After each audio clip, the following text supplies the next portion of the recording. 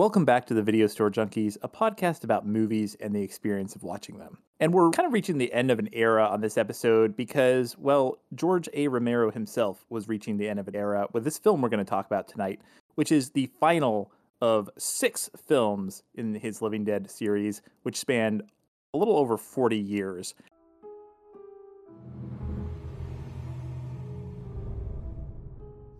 Last time anyone counted, 53 million people were dying every year. 150,000 every day, 107 every minute.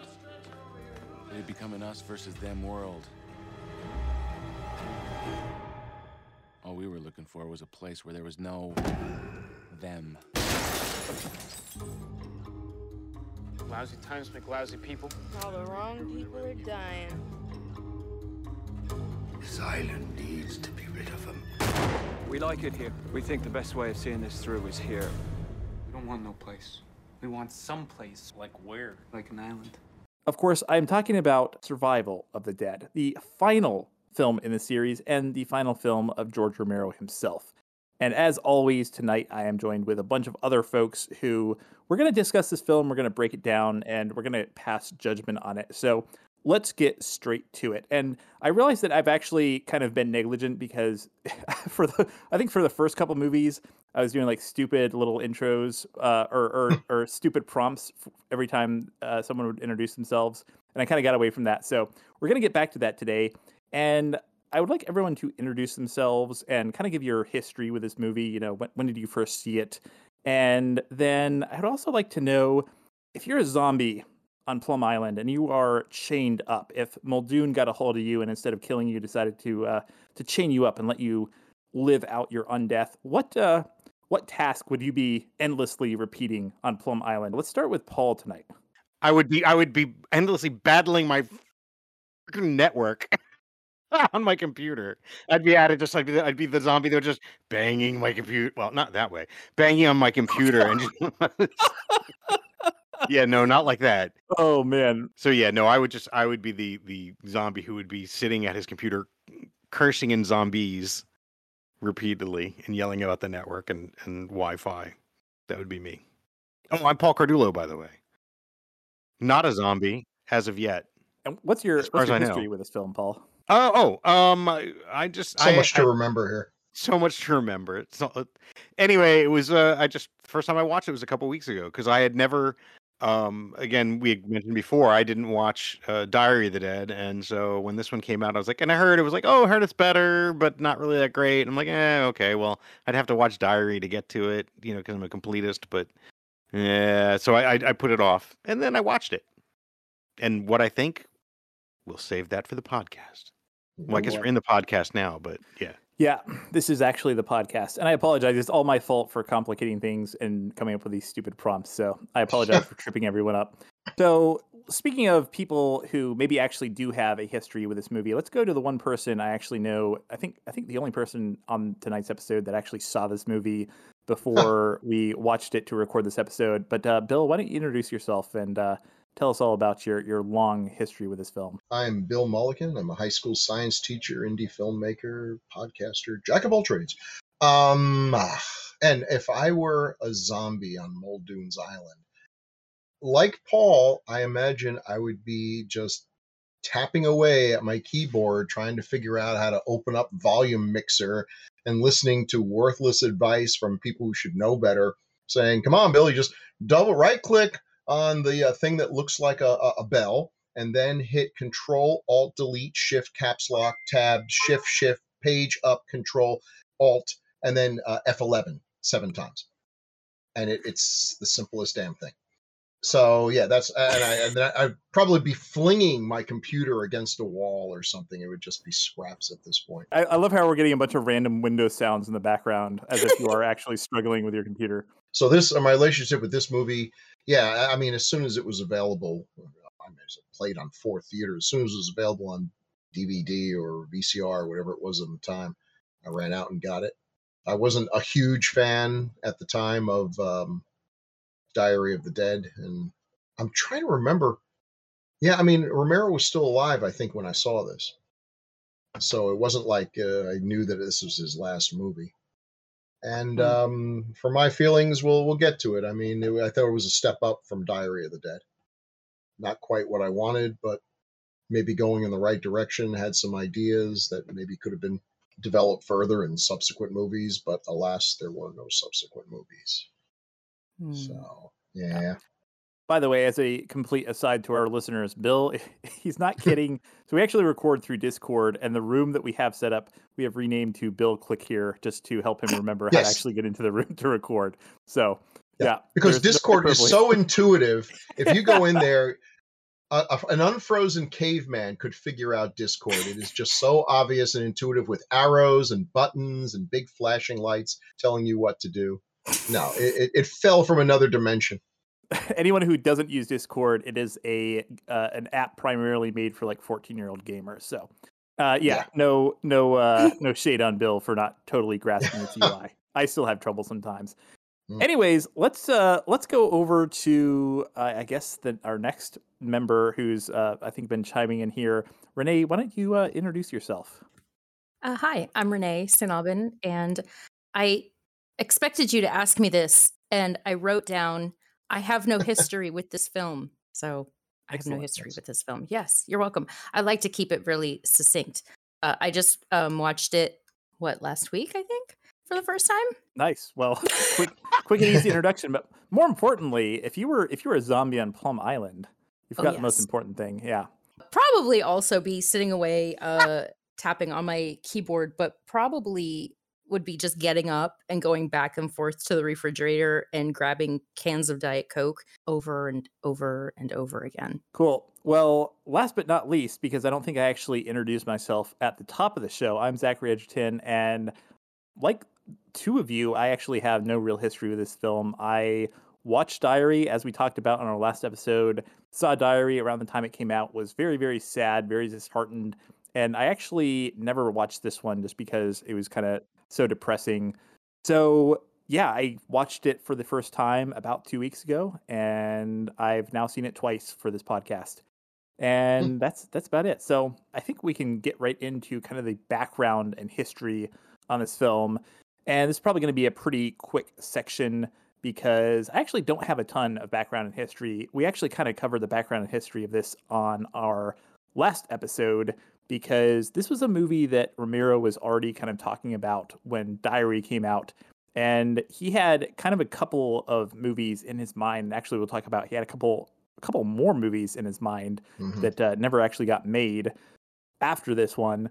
But it was a film that he was already talking about when Diary was he was kind of doing the press circuit for Diary. And like this one came out, I think 2 years after Diary, which is actually a pretty short order considering that, you know, well, I guess Diary had come out 2 years after Land, but before that it was like, you know, there would be between like 7 and 20 years between the releases of these films. So yeah, he was getting back into it after kind of a lapse in the franchise and kind of finding this kind of, I guess, newfound energy. And this is also a film that kind of is separated a little bit in my mind from, you know, the earlier films because along with Land and Diary, this one was shot in and around Toronto in Canada.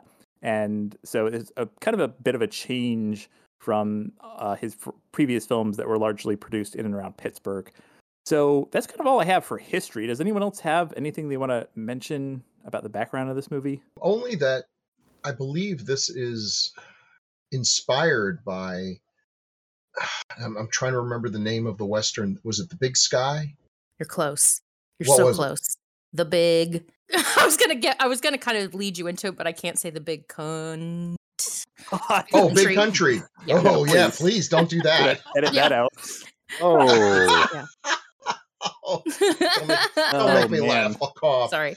Oh, man. Which yeah, is you a were great close. movie. Now I'll be never be able to see it again without laughing. That's with Gregory Peck and Gene Simmons and who else? Charlton Heston was in it. I mean, it's a classic Western. Even if you're not a big fan of Western, this was one of those big sprawling Westerns with a great cast and a good director, and they put a lot of money into it, and it tells a really cool story about a feud between families. And yeah, and this is, yeah. So, you know, this has that with zombies. All But right. I thought about checking it out when I saw that note, but I didn't get that far. So thanks for the good yeah, oh, recommendation. definitely. I like epic westerns. Mm. The old cowboy comes into town, white hat, black hat, boom, boom. But the epic ones that really take advantage of the vistas and larger than life characters and everything. That's pretty good. That's some good Mm. stuff. And this one, I'm trying to guess when this was. I would guess early '60s, late '50s. I might be wrong. It just was a really cool time. Some good stuff was being made. And I can see where someone like Romero of his age growing up with that, there's a real fondness for westerns that these kids today probably have no affection for, because how many westerns do you ever get to see now? There are very few new ones made. So I can see where, for an awful lot of filmmakers, John Carpenter, same thing, they're like, I want to make a western. It's like, yeah, no one makes westerns anymore. Yeah, I was actually going to say it's kind of like John Carpenter. I think a lot of his movies were actually, I think what it was, it Rio Bravo that they were kind of, I don't want to say Mhm. ripping off, but heavily inspired by. They capturing that vibe. Yeah. Yeah. Yeah. One other thing I actually wanted to mention, and I didn't actually find this in any like interviews or anything, but I thought it was kind of interesting. It's probably just coincidence, but when we talked about the Diary of the Dead on that episode, I mentioned that Romero had talked about being kind of inspired by Book of the Dead, which is kind of an anthology of zombie Mhm. stories. And there's actually a story in there by Stephen King called Home Delivery, which is actually set on an island. So I thought that was kind of interesting. Of course, it's an island off the coast of Maine because it's a Stephen King story, but Right, of course. And I think all of us who ever have given any thought to zombies or survival or surviving zombies and what we would do, blah, blah, blah. The go-to idea that makes perfect sense is an island, on the Mhm. assumption that zombies are not great swimmers. Um, and it's self-contained. If it's big enough, it's got food and water, and you're protected on all sides. I mean, it makes a lot of sense. But of course, in every Romero movie, it doesn't matter where you go. Go to Mount Everest, go anywhere, go to Fort Knox, lock yourself in. Doesn't matter if you're with anyone else, you are with the eventual dead. Mm. Everyone's a zombie just waiting to get out. Holy So, cow! If you go on Everest, it'd be full of them then.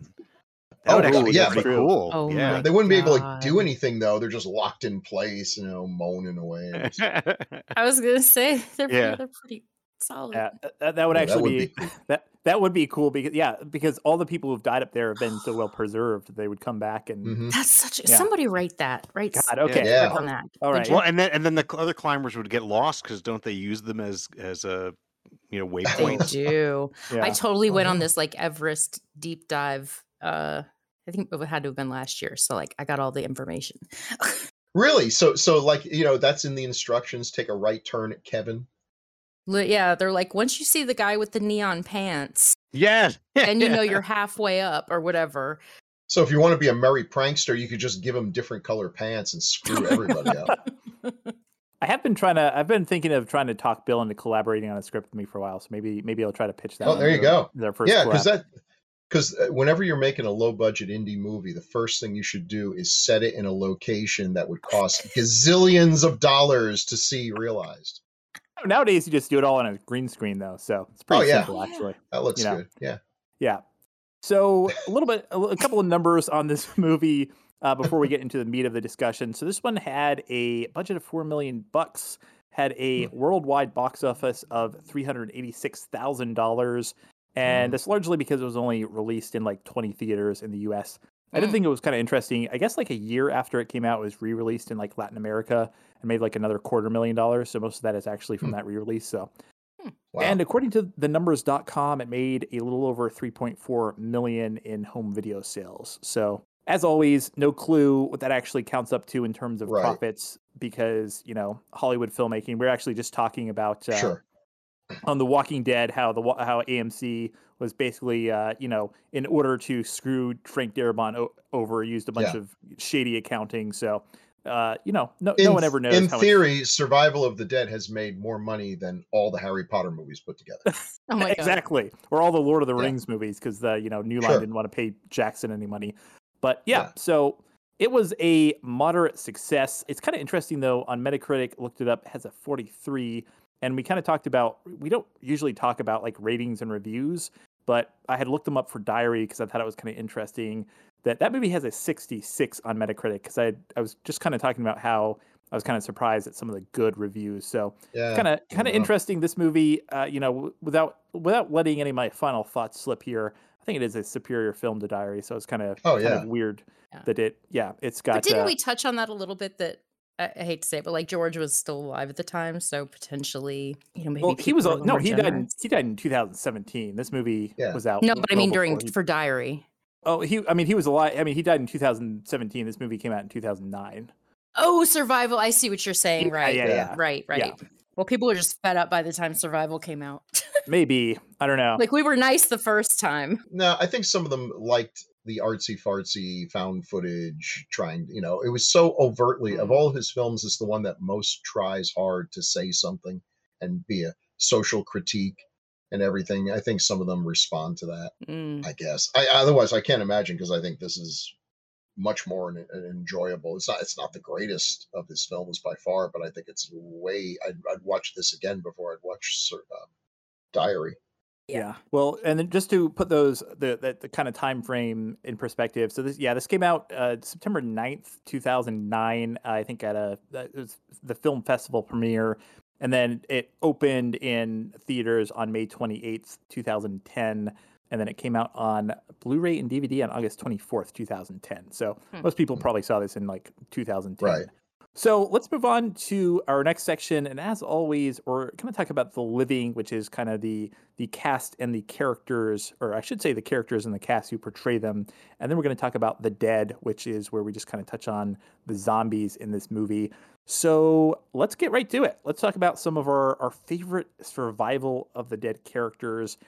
And I guess I'll pitch the kind of the first one that I think is probably worth talking about, because he's kind of the main character of the movie, if this movie has a main character. And I am, of course, talking about Alan Van Sprang as Sarge, who actually kind of set a record or set a milestone for this series in this film, because he is the first person to actually reprise a role in the Living Dead universe.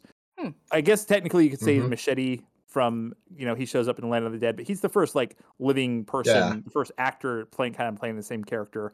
So that's that's kind of an impressive feat. Now, George actually did mention that I think the reason that this is the first time that, this actually happened was because I think in one of the interviews he was actually talking about wanting to kind of bring characters back, but apparently each movie was kind of owned by like different people, and it was kind of hard to like get the rights to certain characters. So that's kind of why that never happened before. But I thought that was kind of interesting. I will open this up for discussion. Alan Van Sprang as Sarge. Who wants to kick off this conversation? Sure, I'll say something about the guy. I found him to be the least appealing anti-protagonist ever. And I would like everyone to know that he's a viral internet celebrity, and I don't know how the hell that happened, because the video went viral apparently after the thing went down. Yeah, like in the very beginning, he was talking about how the video of him like getting the kids on the RV went viral, and it's like, how did it go viral? Like, so that shit didn't make any sense. And they were the whole truck of money thing was just with him. Yeah, okay. Yeah. What the hell? I mean, and they even had someone point out money's not worth anything, which is true. And then that was completely abandoned. Like, oh no, money's always worth something. No, it really isn't. It's useful for toilet paper, but with almost everyone dead, I think you could find a lifetime supply of toilet paper. Money is absolutely worthless. I mean, am I wrong? No, you're not wrong, but I think you're always going to have people who aren't going to believe that. They're going to be delusional anyway and think, fuck, look, I've never gotten a chance to get money look, I've got all this money, it's mine, somebody's going to want this. So I think you're going to get delusional people. I mean, if anything we've learned over the past 2 years, people have all sorts of strange reactions. And I could see those people would be dead in the first 2 weeks of the zombie epidemic. They wouldn't be around. The timing in this is the thing that throws me off. Because like in the beginning, he's acting like, like they're these hard seasoned, this has been going on a long time, but then no, it's still only the first couple days or first weeks. And then like the one guy's watching basically Letterman streaming online. And I'm like, but I'm like, I thought generally I was under the impression that things went to shit really fast. Yeah. And Letterman's still Yeah. kind of like, hey, look at the zombie jokes, ha ha ha. I'm like, what the hell? So the Yeah. timing of it just doesn't make any sense to me. But I took the guy that he was watching, like I took that to be some sort of like shitty like internet show. I didn't take that to be like an actual like TV broadcast. Mm-hmm. I could be well, wrong though. they had like an audience. I mean, there was a guy who was very clearly supposed to be Paul Schaefer. He even had like Oh, the, yeah. Oh my they even God. had like the window smashing sound when he throws the pencil. Yeah. It's Letterman. No, Yeah, it had a laugh track, Paul. Believe it or not, sometimes laugh tracks. In fact, there could be a laugh track right now. No, I agree. The timing doesn't make much sense. I mean, because if this is early in the epidemic, then there should just be riots in the streets, and we got to go from 9 billion people down to a much smaller number in a short period of time. The whole feel of this is that it's taking place sometime afterward when things have more or less settled out. There aren't that many people left, but that's not the setting of it. But they just didn't have the budget to really show the zombie apocalypse, which why it was smart, I guess, to set it on a small island that this is their version of the apocalypse. It's a small apocalypse because it's a small island. Yeah. And But- just the bulk of the movie takes place a month after the dead have started to rise, just for context. Okay. Well, but still, it seemed the way they acted like it was longer. But I mean, again, in those Yeah. situations, a month can seem like forever. So that is true. But getting back to Sarge himself, I think one of the things we should talk about is the voiceover. The one thing I have in my notes is, well, it's not as bad as in the previous film. Had the exact same, Right. note. But that's about all I could really say of it. But it's still bad. Yeah, And I'll tell you I something, mean, you know, I thought watching this movie, I kept thinking to myself, if this movie were exactly what it is, and you got rid of the vast majority and possibly all, maybe not, but as much as you could of the voiceover, I'd bump it up another star. I mean, I think like that last shot would be a pretty cool shot if it weren't for, and by the way, that's what this means, just beating you over the head with it and everything. Yeah. Unless you've got some dialogue, some poetry that just sings, and it doesn't.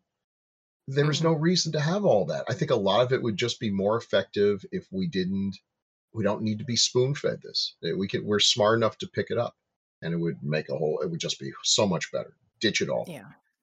Yeah, but I mean, again, that we're talking George here. Subtlety, not his strong point, right? Yeah. But voiceovers only work with hard-boiled detective novels. That's about it. That's about the only time I want to hear him. Yeah. And he did not.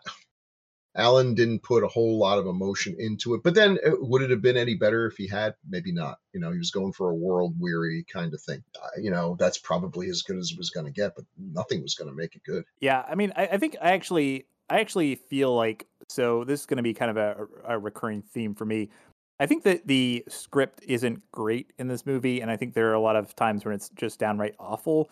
But I actually think that the big difference between this movie and Diary is that this movie has a cast that can at least try to do something with that script. Yeah. And I actually think Yeah. Alan Van Sprang, like for the the closest thing to a real protagonist, or I guess an anti-protagonist, or whatever you want to call him.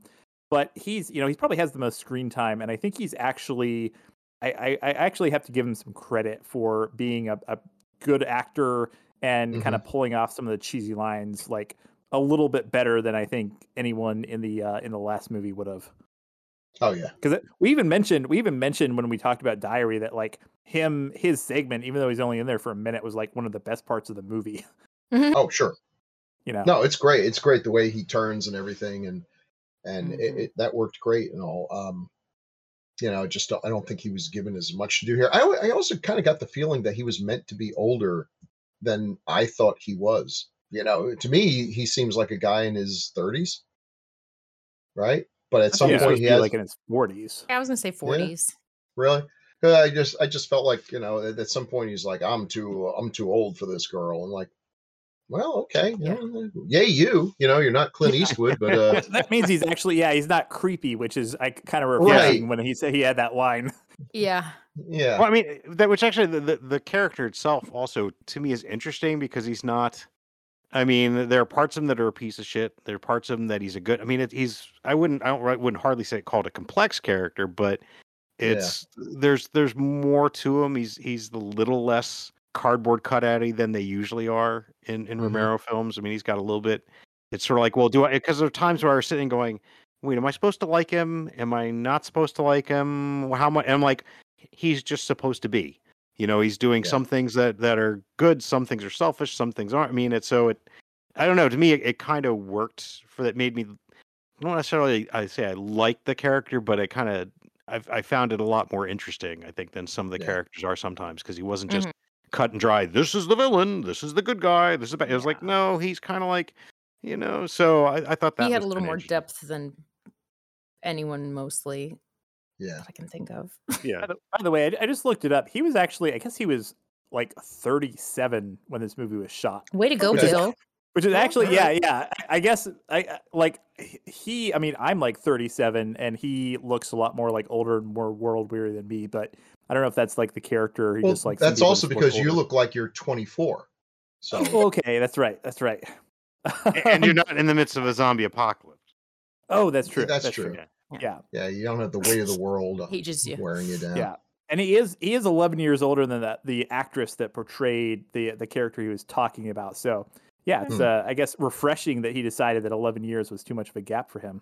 Yeah, especially in an apocalypse where, let's face it, beggars can't be choosers. She's alive and easy on the eyes. That's about all it should take. Not for long though. We'll get to her in a minute. I got some bones to pick. Got some bones to pick here. Oh boy. There's a shot in this movie that really pissed me off, and I think you'll all agree. Yeah. Okay, I'm looking forward to that. Me too. Mm-hmm. Yeah. So, anything else we want to talk about for Sarge right now? I'm sure that we'll talk about kind of him in relation to some of the other characters, or anything else we want to talk about the performance before we move on? Yeah, like I said, I think it was, especially when we're looking at the previous film. Yeah, it's. Yeah, I mean, he is likable. I mean, there Yeah. was no one in the other movie that I was rooting for. I would have felt bad if Sarge got eaten. That would have brought a lump to my throat a little, as opposed to the others where I couldn't wait. Yeah, I did think that this movie actually had some characters that I kind of liked, and I was actually kind of rooting for them versus the other ones. So I had that going for it. So do we want to move on and talk about another character? And this is going to be a case of I'm gonna say positive things about the actor and probably negative things about some of the aspects of the character. I think I know who you're talking about. Always after me, Lucky Charms. This is how you do an Irish accent. You start up high and then you go down low. Obviously, I love how we've been doing this podcast long enough that like we can read each other's minds. Yeah. So I'm of course talking about Kenneth Walsh as Patrick O'Flynn. Patrick O'Flynn. First of all, I gotta say, oh my god, I'm dying. Oh, I gotta say, love Kenneth Walsh. If you're like me, if you're a huge fan of Twin Peaks, I will always remember him because it was like the first thing I saw him in as Wyndham Earl in season 2 of Twin Peaks. So I think he's a great actor, and I think he's actually really great in this. But oh my god. What is okay? Let me just what is? Why did it have to be an island of Irishmen off the coast of Maine, or wherever the hell it was supposed to be? It was off the coast of Delaware. It was off Delaware. The coast but the thing of course, is, Delaware. Little as we call it, Delaware. Yeah. Well, no, but okay, but listen. In the Chesapeake Bay, there is Tangier Island, and Tangier Island, and much like actually some of the other coastal islands in North Carolina and Virginia, but primarily in Tangier Island, which is Virginia, they are Hoyt-Hoyters, and they have almost like an English accent. It's a little tiny island. When we were children, we were coming back from the beach, and my dad made us ride on this horrible rough sea boat out into the middle of the Chesapeake Bay, like in the dead center of it, to go to this tiny island, had one road and nothing else on it, and these people who spoke like they were from England. So there you go. They speak like they're from England. They don't speak like they're going to give you a sack of gold if you capture him in a net or something. I'm saying, I'm wondering if that was his. I wonder if that was why he. It was a bad decision. It's funny though, Paul. I was actually thinking the same thing because I know that there are certain islands where like the dialect is actually like even in present day it's like this weird like throwback, and it's not like even exactly an English accent, but it's some weird like it's like an offshoot of how American accents have kind Yeah, of yeah. come from the English accents. But yeah, so Yeah, they're called I actually was- hoit-toiters. Is like I said, that's actually Yeah. what they're referred to. Hoit-toiters. Hoit-toiters. I was thinking the same thing. However, I do have to note that like Romero has this weird thing about like Irish accents in particular, because he has McDermott in Day of the Oh, Dead, yeah. who has a Irish accent. Yeah. He has the guy in Land of the Dead whose name I can't remember. So and then in this movie, he was just like, I have to go all in on the Irish thing. So we're gonna have a Right. whole island of people who speak with very, very and I have to point out that none of these actors are Irish. All of this No, was you shot in think? Canada. All of these actors, including Kenneth Welsh, are Canadian. So these are all like Canadians doing the Irish accents. And they're not masters of dialect. I mean, it's No, no. I don't. Again, See, that their it doesn't Irish is better than mine, but it sounds like someone doing an Irish accent, which in But fact it was. that's because on that island they're not Irish, they're from Delaware, and that's just Oh, that's God. it's a relate. No, you know what I took it as? I took it as we're dealing with Romero. He's older. He knows. He doesn't probably doesn't know or expect this is his last film because but he suspects I probably have a lot more in me. Fuck it, I really don't care. To me, the whole film was Romero saying, I give zero fucks. This is what I know, seriously. And that's actually one of the things I kind of like about it. Yeah. Is it's very clearly somebody who's older, who doesn't give a shit anymore. Like you said, they're not going to let me make anything but fucking zombie films anymore. I'm kind of over it, but you know what? I want to make a Western. I guess we've talked about this before, but also like, fuck it. You know what? That'd be fun. I know about Tangier Island and they've got that kind of British accent. Fuck it. We'll have them do this really bad Irish accent. Sure. And only 2 families that all live on this island. I'm like, oh yeah, they be really Inbred? horribly inbred Man. by this point? Horrible. That's why they've got the bad Irish accents, because they're so inbred. Not implying the Irish are inbred, but implying that being inbred. Put up send the cards and letters. Send cards and letters to. My name is Bill Mulligan, by the way. I'm Bill Mulligan. Yeah, I'm Bill Mulligan. I'm Bill Mulligan. So, but no, it's just that's my take on it. My main take was that Romero just didn't give a shit. He just wanted him to do these Irish accents and was like, "Fuck it, this will be fun." Why not? It does take you out of the movie a bit, though. And yeah, it didn't me. I was just excuses. I just kind of pretended like they were in Ireland somewhere. But again, if you look at those old westerns, they had a lot of these broad stereo. There was always the John Wayne, and then his second in command is this big beefy Irishman who sounds like he literally just got off the boat. And then there's Cookie, the cook, and he's Gabby Hayes and talks like Gabby Hayes, as Gabby Hayes does. I'm surprised they didn't have someone like that. It does kind of get with the Western vibe and everything. A bunch of immigrants shooting at each other, America. And I do like Kenneth. What amazed me, he's kind of a chameleon, because I could have watched this movie 1,000 times and never realized that he played a dead-on Dick Cheney impersonation in The Day After Tomorrow. Oh my god! Like so good that yes, unbelievable. 100% Dick Cheney. More Dick Cheney than Dick Cheney. The guy who played Dick Cheney in the Dick Cheney movie wasn't as good as Kenneth Welsh was. Oh man. Yeah. Now I'm gonna have to go, because I only saw that movie once, obviously, because it was a piece of shit. But now I kind of want to go back and because I feel like I would have recognized him, because I definitely knew who he was from Twin Peaks. So it's kind of funny that I didn't. Well, join us next week when we'll be talking about Day After Tomorrow, starring Jake Gyllenhaal. No, I'm just kidding. But you mentioned funny. Speaking of funny, the comedic bits. I'm not sure when we would put this in, but I think this fits because it worked with him.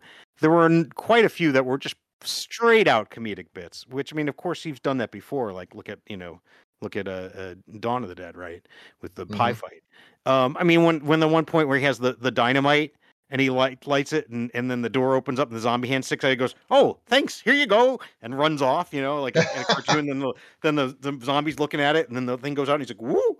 Boom! Or when he throws the dynamite and it blows down the wall, and they're just they're all somebody throws that. It wasn't him. It was it the people in the truck? I can't remember. But it blows down the wall and they're all just standing there like all smoky and like, what happened? Sure, and he's like a little leprechaun, isn't he? Yeah, a little mischievous leprechaun. That killed me. That it was basically like a Wile E. Coyote bit. Yes, yeah. they did that. But to be honest, I was like, again, I think that was to me it was just Romero saying, "Fuck it, I've done this before, and you know what? I just want to do it because fuck you." Well, But in a good way. It was. I in a think to me it good was way. just this. To me, it was somebody who's like, "Look, I've done this. You're not going to let me do anything else. Fine, I'm going to do what I want to do. I'm going to put some gags in here. Whoop." I mean, they did that with again Dawn of the Dead, Yeah. one of Yeah. the pie fight, the seltzer bottles. So Yeah, I think my if we're getting into that stuff, I think that's actually my one of my criticisms of this movie because as much as I love Dawn of the Dead, I mean it's one of my favorite movies ever, but the end, some of the parts of the end are just too much for me. He definitely goes all in on the stupid bits, and I actually Yeah. made a list because I had Oh, a note good, that just good. said So speaking of this character though, I think there's one other one I can call out, which is kind of that same scene where there's a guy like on the roof of the like the little boathouse or whatever, the slip, and he's like fishing, and then like a Oh, yeah. zombie comes up and like gets him. And then they're like, and then they cut to the people in the house, and they're like, "Ooh, what was that?" And Yeah. did they not know that guy was up there? What? That made no sense at all to me. No, that scene made no sense. It was such a throwaway bit. It Like made no sense. it made no sense. There's a lot of He's in things an that didn't make sense. Yeah. he's in an incredibly vulnerable position. Like there's no chance he's not going to fall off the roof and get killed by zombies. The fishing bit was fairly clever. Maybe that's a good way to keep him out of the water. If you had a plan, but this wasn't a plan. I didn't. So I thought yeah, I thought he was just actually fishing. It was like, oh shit, it's a zombie. I didn't think he was trying to. Yeah, no, I think he was fishing. Yeah, I think, Ah. but and then he it's just still happened to snag a zombie. He's like, oops. well, that's going to happen a Get in lot. there. Yeah. But they were in the house. He was like sitting on the roof, and but then like Kenneth Walsh or keep wanting to call him Kenneth Walsh. Kenneth Welsh's character is just like, what was that? And like he's been up there for like 20, like that bit lasts for like 5 minutes, and then I don't know. They had no idea. It just made no sense. There are a lot of things in this movie just like I'm like this actually makes no sense at all. Speaking of the same scene, right? The army guys, the National Guard guys come in, and then they're fighting. They're like, "Oh, you can't get away because we mined the road." And it's like, how the fuck did they drive in then? Well, And, like- they show the mines like activate when they drive over them. Oh, did they? somehow. Okay. Yeah. Maybe I there's a wasn't shot paying as that, much like, attention to that. Yeah. Yeah, I can't- they're really good missed that about part. setting up some incredible complex thing like this, but meanwhile, Ho Chow doesn't notice that a zombie is coming. These zombies have that ninja ability to Yeah. be just about on top of you before they get you. Where in real life, they'd just be stupid and stumbling around and snapping on twigs and stepping on leaves and stump holes and just making a ruckus. You're not Pretty trying quiet. At very least hard. they don't go like oof or anything. They don't, make, so Yeah, they don't make the sound I make when I step in a stump hole. That's true. So yeah, that being said, though, I mean, I think Kenneth Welsh is good with the Yeah. material. Again, he's one of those actors that he's obviously like a very accomplished actor, and there are actually some moments that are kind of funny because they're not like stupid bits. They're legitimately funny because he's like when they're asking him about the boat, and he's like, oh, I've got a rowboat and a motorboat, and then he's like, well, how much is the motorboat? He's like, all of your money. And then he's like, well, how much is the rowboat? All of your money. And so, I don't know. I thought it was kind of Yeah. funny. Well, he's charming. Yeah, He's he a is. charming rogue. Yeah. He's a lovable Yeah. scamp. Well, yeah. I mean, yes. He makes it work for that character. I think that's the thing. Bad Irish accent and Yeah. all. I think it still works the way he does it. And you're kind of on his side too, because he's right. You Yeah. don't train zombies. They're not going to be cured. If you came up with a cure for zombiedom, it's like, and you suddenly turned your long dead rotting relatives back into real boys again, they're going to die from being rotted. I mean, there's no return Yeah. from this. Well, but I think that's actually a part of a story that would have been interesting that they hint at, which is these kind of two sides. Not necessarily that you'd return them to life, but Yeah. that you could train them, which they kind of touched on in the other films, They do. right? And That's true. but if you could play more with the two sides debating it and presenting both sides as like, this side's clearly the right side. No, Right. kind of looking at it would be neat to see a fair and balanced appraisal of how the Yeah. zombie, because you have the people who Because are like, look, I it- can't yeah. kill them. They're our family members. So Yeah. it was like I thought they were setting that up, and then it just kind of like, No, that kind of went by the wayside. And give Muldoon credit. he did actually train his wife to prepare meals. Now, would I eat a meal that was prepared by a zombie? Oh, no. I don't know if she's drooling in it or accidentally cuts off one of her own fingers or, no. Oh, God. Dang. But, yeah, but whatever. I don't know. Yeah, you're right. I mean, it did set up like there should have been more of a conflict here, but. Yeah, I think the thing that I didn't like, and yeah, I guess we can kind of also talk about Muldoon a bit, played by Richard Fitzpatrick. I guess it's kind of an Irish name, although he's Canadian. So I think I almost that's kind of one of the things I had a problem with, though, because like his grand plan is to like train these, I guess, train these zombies to like eat other like sources of food. But then I'm like, if you're spending so much time trying to train like a single zombie to eat a single other thing, and it's like, even if somehow that you accomplish that, like, how long is it going to take to like train all of these zombies to not eat people? And I don't know, it just made no sense at all. Well, she tells two zombies, and they tell two zombies, and on it goes. Yeah, I figured they're trying different techniques. Okay, now we're trying this, we're trying that. That didn't work. Oh, here we found this. This zombie now eats horses. Okay, well, all right, well, good. Now we just got a whole bunch of horses, but in other words, to me, it was they were trying different things with it. But it also seemed like they were grasping at straws, which would be how people are. So, in other words, it might not make a lot. Plan. No, well, that's what I'm saying. It might not make logical sense, but sometimes people are like, in desperate circumstances, they're like, we don't want to kill they're our family members. We don't want to kill them. See, I'm doing quotes here. But even within that, the logic, we want to train zombies to eat horses. So we're going to pick the one zombie who seems to have the most love for horses. That seems like a reach.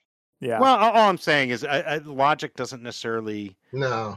The characters themselves could have flawed logic, which is not a problem with the film. It's true. The Irish have never been known for their sound logic, but I'm sorry. No, it's a fair statement. I kid.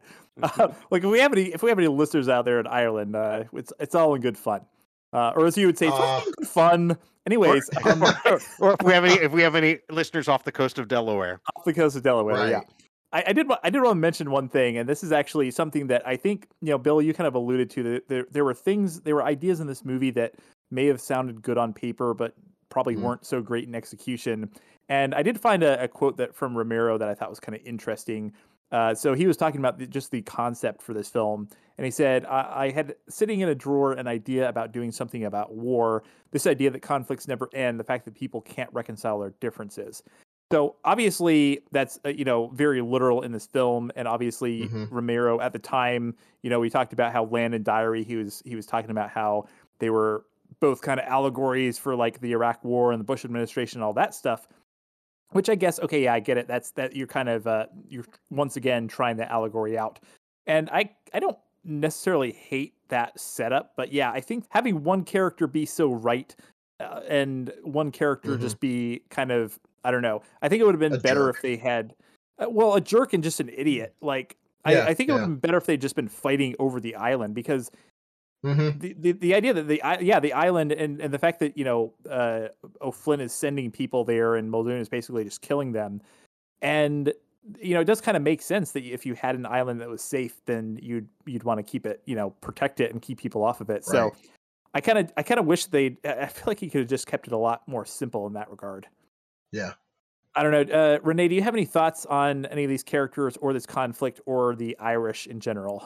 No, I thought they were all a bunch of fucking pricks, and I hated them all. And I just thought the whole thing was because of these two guys that were fighting over the size of their dicks. And it was just so stupid. I thought O'Flynn was, anyway. Yeah, they were all very... It reminds me, Renee, when you mentioned that they do, because I was like, oh, I found O'Flynn charming, but no, he wasn't charming. He was a prick. Well, that's because he robbed people. He sent them to the island to die, and then he was like, oh, I didn't want anyone to die, but you robbed them, so that was fine. Yeah. You kill your alive ass daughter while she's in the middle of a goddamn sentence, but you won't kill your zombie daughter. The last bullet in your gun. And that's what you use to kill your daughter mid-sentence, and then you're just like, you call me too strict? Like, fuck that guy. right when she's about to say, "Oh, it worked. The zombies are eating horses," and it's like we're supposed to feel like, "Oh no, an opportunity was missed." If zombies eat, the Walking Dead zombies eat horses, deer, bear, whatever they can find, and it doesn't seem to do the trick. It's like, No, that they're horse always was gonna fine, prefer but you know what I people. really love? People. Yeah, I'm a people person. I like shrimp. Renee, what you said when you said that, I was like, oh wow, that I think that's yes. You have changed my mind, Renee. Oh, There you go. Yeah, honestly, that really has. I mean, it's like I still found him charming, but charming dick. yeah. Yeah, I mean, I thought there was a lot of really like funny little parts and stupid little lines and stuff like that. Like, Mhm. oh, what was that? When the guy, fell off the roof and, silly little lines and whatnot. But oh God, I wanted to punch him in the face. But I Yeah. wanted to punch Seamus Muldoon in the face a lot more. See, his thing. He's not an attractive man. He doesn't have that going for him. He's just sort of a big, doughy, angry guy, and yeah. Unless you're into that kind of thing, though. I was gonna say I can halfway relate to that, so I'm not saying anything. Well, do we kind of mentioned her? Do we want to kind of touch on Kathleen Monroe as the Janet/Jane characters? Sure. And I'd actually like to kick this off by saying I was very confused by the fact that like halfway through the movie they Yeah. reveal she's like a twin, and it feels like that's supposed to be some sort of big reveal, and it has absolutely Right. no bearing whatsoever on the story. Yeah. So No, dumb. no. Yeah, that was. I think we were supposed to be confused or something. Yeah. Hey, I thought she was on a, but she's barely a zombie. Ooh. She doesn't look very zombified. They kept her looking pretty, Mhm. and she's on this horse, which doesn't make any sense. Has she been riding that horse for the last What 5 about the weeks? horse? What about the right? horse? Yeah, is he Oh not my tired? God. How does that work? How'd she get on the horse? Zombies can barely navigate stairs. Right. Like, did she And die on the horse and just did turned she into a die? Maybe she zombie? died on the horse, and the horse And never never fell bucked her off. I Yeah, mean, right? it all seems pretty unlikely. According to That, IMDb trivia, which we know is true, mm, it's supposedly that's the horse that was in the pilot for Walking Dead. No, It was a lie. false. ah, That is false. false because What a Renee. lie. I'm sorry. Yeah, I have to comment on this though because Renee and I actually did some research, Oh wow. and it's definitely not the horse because the Blade is the horse from The Walking Dead, and he's I think he's actually got like his handlers have a site with like all of his credits, and I also just went and like looked at pictures of that horse and looked at this horse, and they are not even the same color. So yeah, 100% wrong. And maybe Yeah. that was the stunt horse. He could have Yeah. dyed his hair, but No, still, I think yeah, Blade is a stunt horse. So that's the thing. yeah. Blade is a legend. Yeah. And he's Is there also like a daywalker. is there a reason why only one particular horse can be in zombie movies? I mean, I get it that Ben the bear is going to be in most bear movies because he's the only grizzly bear that anyone would trust to have near them. But a horse, Good horse doesn't care if it's oh hey Trigger, your rider's going to be a zombie. Yeah, whatever. Just make sure the You check's might clear. Yeah. horses now. I don't know. Yeah, they are kind of squirrely. I don't They know. are A horse nice is a horses. horse. Of course. Of course. Oh, psh. Do you remember? Yeah. Do you remember riding those damn horses for Fistful of Brains? What a fiasco that turned into. No, because I don't think I was there when they were actually riding them. Oh my God, it was amazing. Like a bunch of greenhorns getting on a horse for the first time, and it's like, yeehaw, bam, the thing takes off. Like, That's oh God, amazing. no, stop, death, Yeah. death. I mean, Please. I It don't was I don't great. think you have to be a special horse for like just riding it, but I will note that the zombies eating the horse at the end, I believe, are actually the handlers because you Yeah. don't want to like even if a horse is relatively docile, you probably don't want to be like crawling all over it while it's laying on the ground Yeah. for a No, stunt. they're big and prone to violence, like the Irish. Yeah, same. Same. So Kathleen Monroe, I think Yeah. she's a good actress. She's attractive. I think okay, the stuff with her and her dad, it's a little silly. I mean, I just feel like, hey guys, this is all very interesting to you, I'm sure, but the living dead have risen and are devouring the living. I mean, stop. Who cares? Work it out. None of you are going to be alive for much longer. So just who cares? Daddy wasn't there to play ball with me. Oh, okay, whatever. Yeah. But that's okay. I liked the character. I liked her, and then they just throw her away in the stupidest scene in the whole movie. Oh, She's yes. her sister's a dead zombie.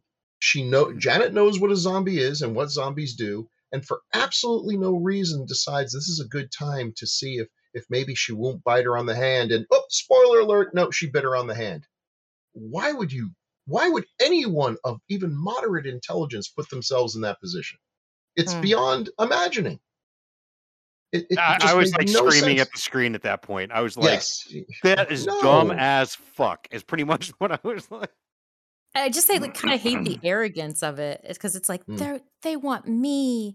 They recognize me. It's like, no, you idiot. You look like a pizza. You look like food. She wants food. Yeah. So that really ruined the character for me there. Yeah.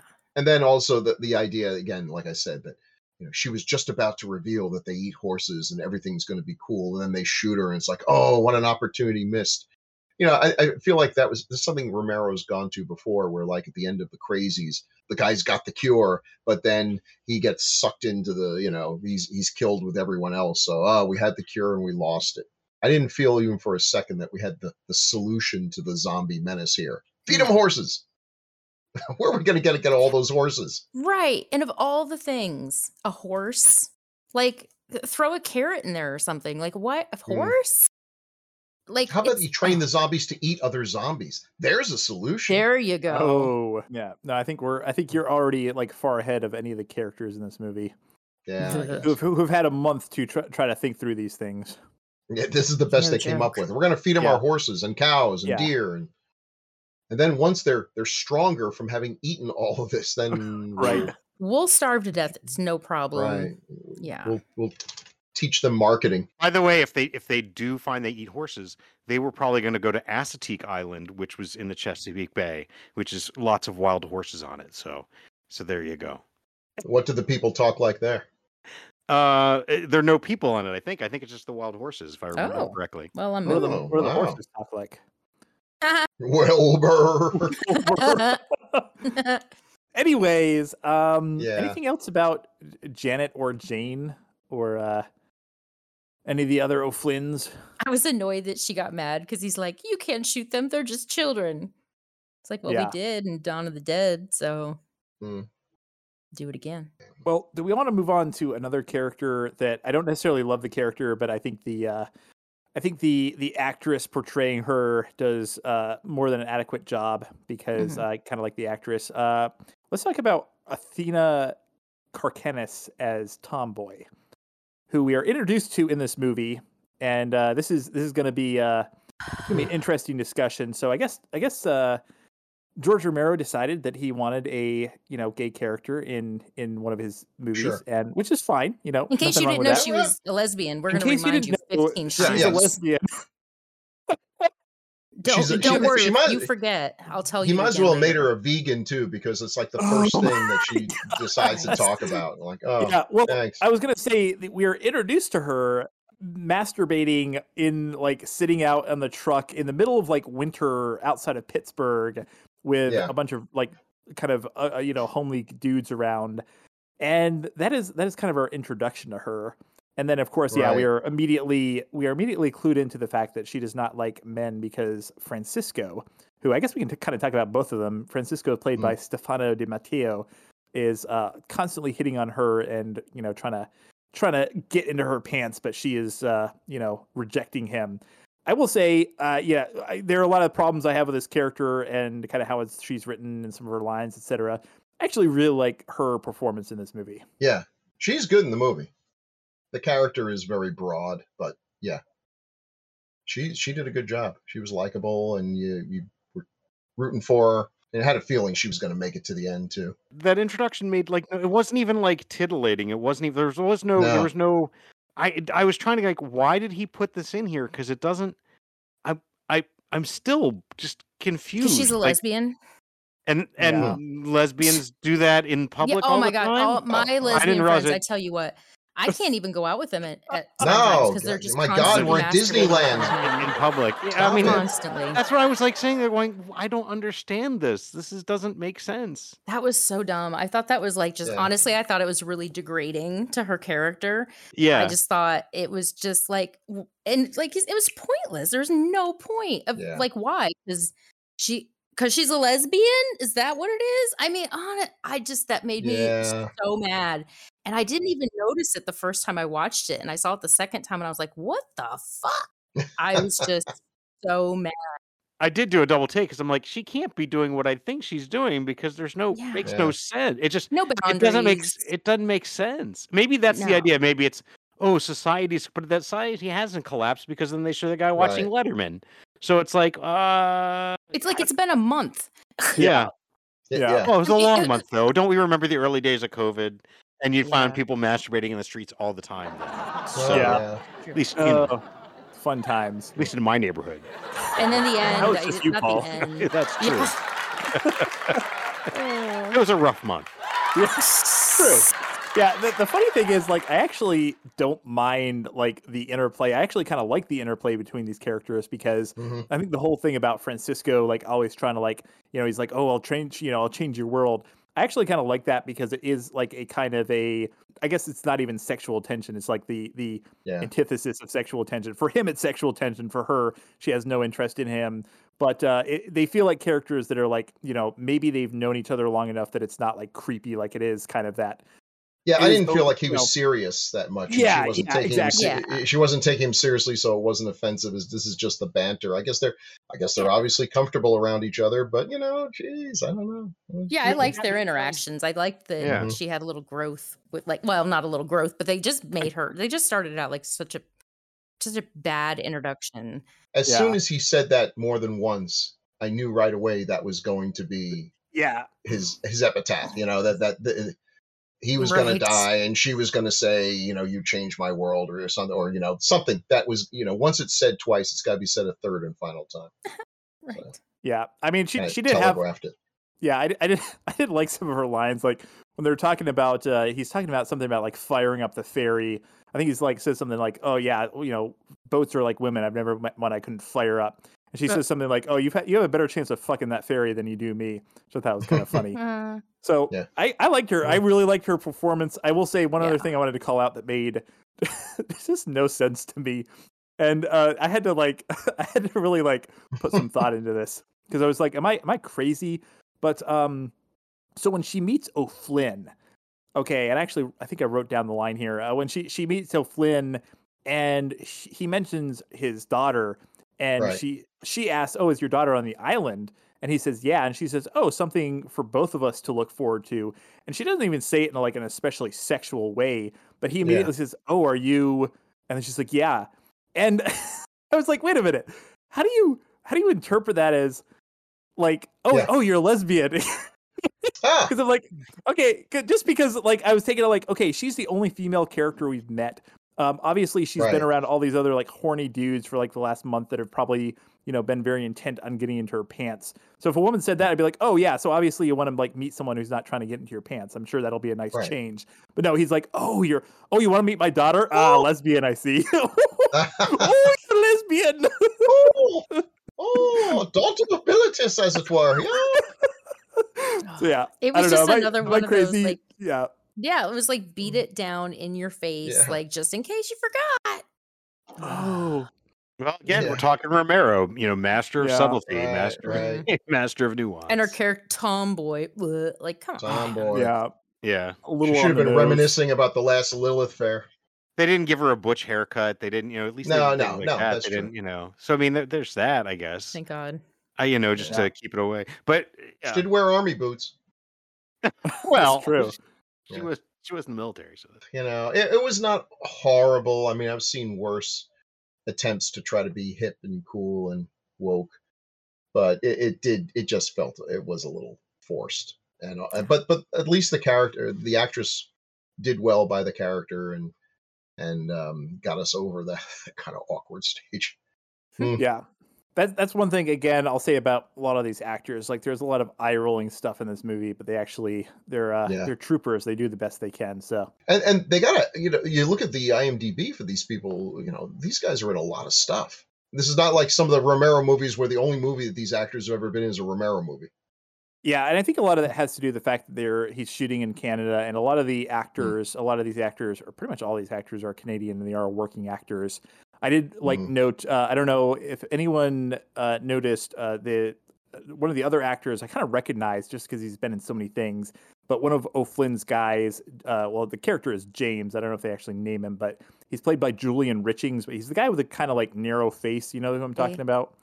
Yeah, I think I do. Yeah, he's been in. I looked him up, and I was like, man, I know I recognize him, and he's been in a lot of stuff. He has like over 200 IMDb credits, and I did note that he was actually in Cube, which is another great Canadian film. Oh, great! Yeah, it's a cool Canadian movie. Yeah, good fun. Yeah. So yeah, he's great. I love that guy. But yeah, pretty much all these actors have been in a ton of stuff. In fact, maybe we can also move on to our next character, who I don't know if we'll have anything to say about him, but we'll mention Devon Bostick as Boy, who, other than this film, I think his crowning achievement is playing Roderick in Diary of a Wimpy Kid. Not my Roderick. What? Sorry, when I looked him up earlier, and I was like trying to see, like, just like what his other credits were, and I was like, oh shit! I was like, is he the kid that caused all that chaos? And it is. He was the original older brother who I guess got replaced at some point and caused massive chaos. Are we talking about in the movie, or are we talking about like behind the scenes? Did he generate that chaos? Yeah, or was it just generated because he had been replaced? It was generated because he was replaced by another actor who didn't really look like him. But it wasn't him like fomenting that discontent. No. Oh, it was the fans were freaking out.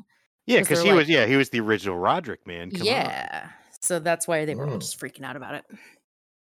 He was also in Marvelous Mrs. Maisel, which is a great series. He's in that weird movie about the giant pig from Korea. Oh yeah, Oja. Yeah, which I have not seen, but I've heard it's great. Oh, it's fun. It's good stuff. He's another one. Like I think that he's, again, like, this character there's not a whole lot of depth to him, but I think he does a pretty good job of doing what he can with a script. So I don't know if I have a whole lot to say about him. I don't know if you guys have any comments on No, him. he was also in Land of the Dead. I guess a different character though. Oh, was he? Oh. Yeah, he played someone called Brian in Land of the Dead. Oh, Brian. I don't know who that is. Yeah. Interesting. No, I missed that. Maybe, yeah, I missed that. I don't know. Yeah, because I know Alan Van Spring was in there too as a different character who dies, but I did not know that he was. I like the scene where Sarge passes out and he's got to like go do something. He really doesn't know what to do. I like that complete helplessness that he's talking to himself and he's determined to take action, but really doesn't know what that action is going to be. I thought that was well done. So he's likable. Again, the money thing bothers me because the money is just such a, not even a MacGuffin. It's nothing. It's stupid. Right. It's a sign these characters are dopey. If they had gold, you could say, well, you know what? Even in a post-apocalypse, there's something about gold. Everybody wants gold, but they might as well be Confederate dollars. They could be, right, just wheelbarrows full of Venezuelan money. Who cares? Oh my Worth God. Nothing. Right, but again, it could be a mistake on the part of the characters and not necessarily a logical mistake. But I think I don't think that was the intent. I think you're right. I think it was just badly written, but it still is a potential.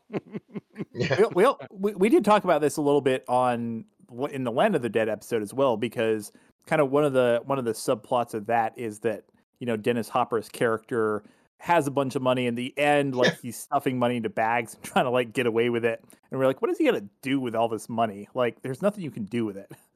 Right. I thought he was kind of annoying a little bit, like, but typical, I guess, 18-year-old. Yeah, I thought the character was written to be annoying. Yeah. I kind of hated the part where it's like, look, I'm so good with a gun, and then it's like, I'm so good with a gun that I'm gonna fire one within 2 inches of your head. It's like, come on, man.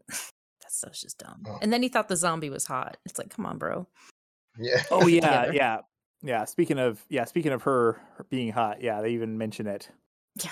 Yeah. One other person I just wanted to She mention. was hot for a zombie. I mean, the bar was pretty low there, That's but true. Times are tough. yeah, That's yeah. true. Again, it's been a long month, you know. Yeah.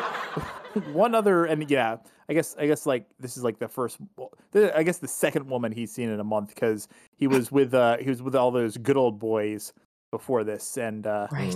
yeah. Which, speaking of, I wanted to mention that credited as Gutshot Good Old Boy in this movie is Brian Frank. I just bring him up because I wanted to mention he was in Hell Comes to Frogtown as Commander Oh Cody. wow! Oh, Classic. Oh. Shit.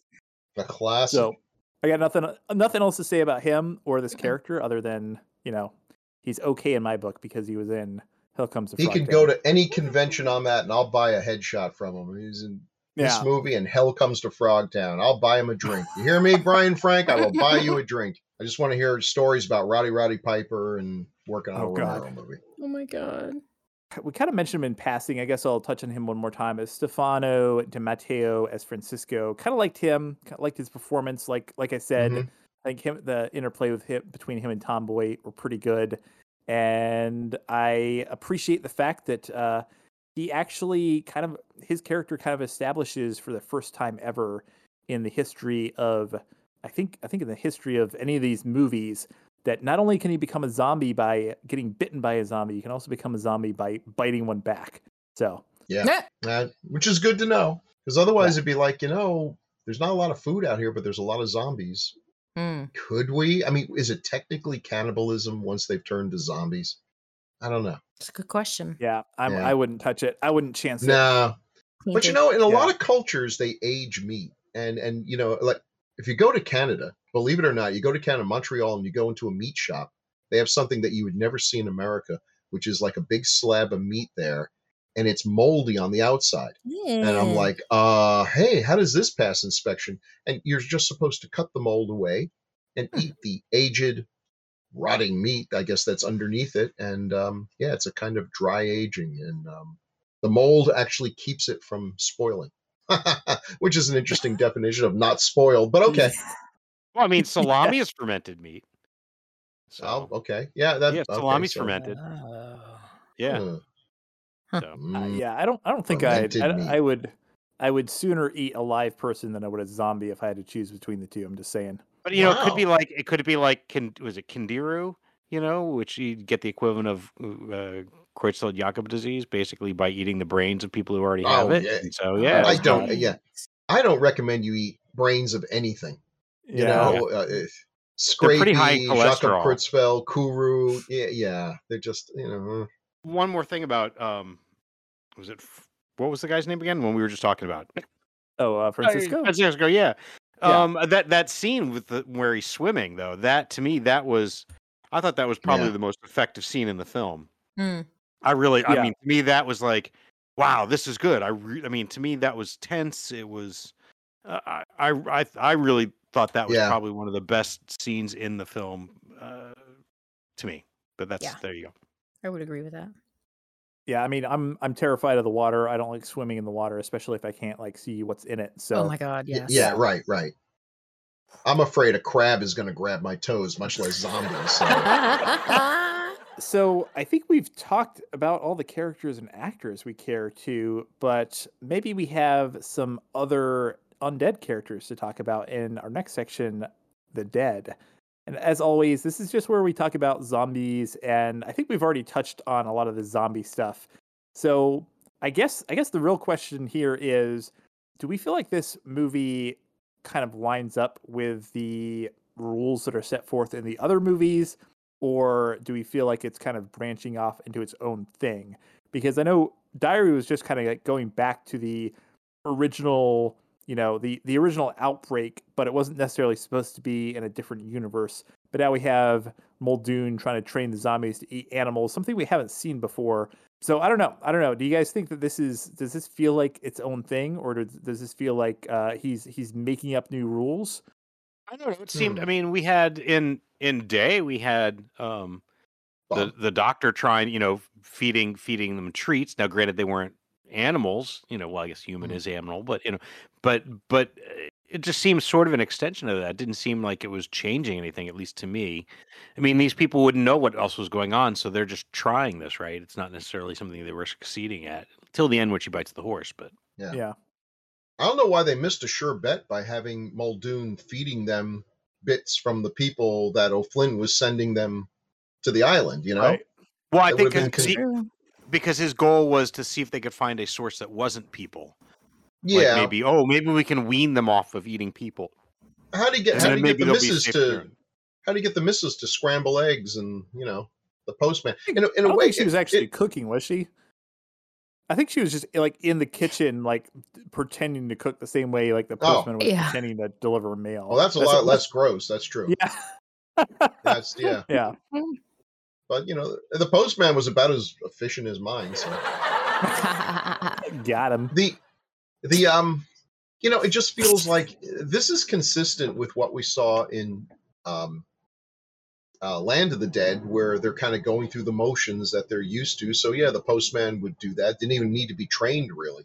It just feels a little weird that they're doing it so early in the feeling we got is that by Land of the Dead, we're years in the future, and the zombies have kind of had time to go through a childhood, really, and begin to maybe smarten up a bit. And in Day of the Dead, it looks like it took a tremendous amount of work to get Bub to where he was. But meanwhile, these bozos on an island managed to pretty much achieve all the same thing. I didn't think they had trained them. I thought on the island it was more akin to what was going on in Dawn of the Dead, which is in Dawn of the Dead, they return to the mall because that's where they were, and they just kind of do the same thing of wandering around the mall and as if they were shopping. This is the same thing. The postman is just wandering around. They didn't really have them trained. They have them chained up so they don't get away, but they don't really have them trained. At least that's how I took it, because they weren't doing anything useful. They were just wandering back and forth. So yeah, I thought it was like one of those muscle memory kind of things they had alluded to. Yeah, so I just took it as just a similar to what was going on with Dawn. But then again, so then to me, then it was like, well, there's nothing new here, actually. It's not that they're changing the rules. It's just, we've seen this, we've done that. There was nothing, he wasn't trying anything new. And again, he's jumping back towards the beginning of it, so he couldn't really do it, he could kind of change the rules as they went along, because like we said, they're evolving. That was what their kind of excuse. But if you jump back to the earlier, you can't change those rules. So it just seemed like it was sort of the same thing, to me, at least. Yeah, I mean, I think the only thing that really felt different was the whole like eating animals thing, which it's not like they're even doing anything like other than having them like in a pen with an animal. It's not like they're doing anything to train them. So I thought it was kind of weird that like, oh, okay, now they'll attack and eat an animal, whereas like I'm sure that there would have been other instances where zombies would have like been in proximity to an animal that they could have tried to eat. I don't know, but maybe we just haven't seen that in the other movies. That whole it just didn't make any sense at all. Because it's like, we'll starve them until they eat animals. Okay, right? To what end? Because then you're gonna like let them out, and then they're gonna be around people again. So yeah. Well, and I mean, presumably, like most zombies, after like, especially in like Day and Land, would be that starved, because at that point there are no like people.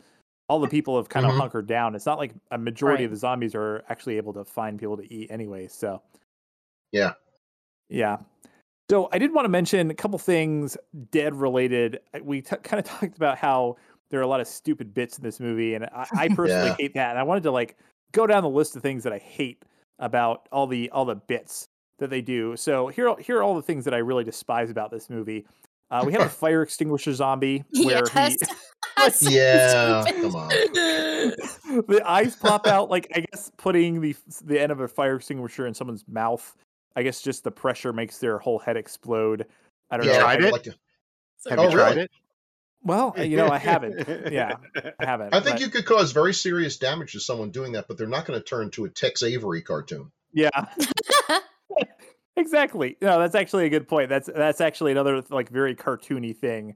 That along with the when he throws the hand grenade, the walls just falling down. Yeah. Zombie with a wiener fork in his head. Very stupid. Yeah. Also, again, like a zombie, I hate how, especially in the last couple of movies, zombies will just spontaneously show up right behind someone just to give someone a chance Yeah. to like kill them and save Mm. their life. So, because I think that happens in Land, there's like the scene where someone shoots right over someone's. It looks like someone's about to shoot someone, but it turns out they're actually shooting over their shoulder to kill a Of zombie. course. Yeah.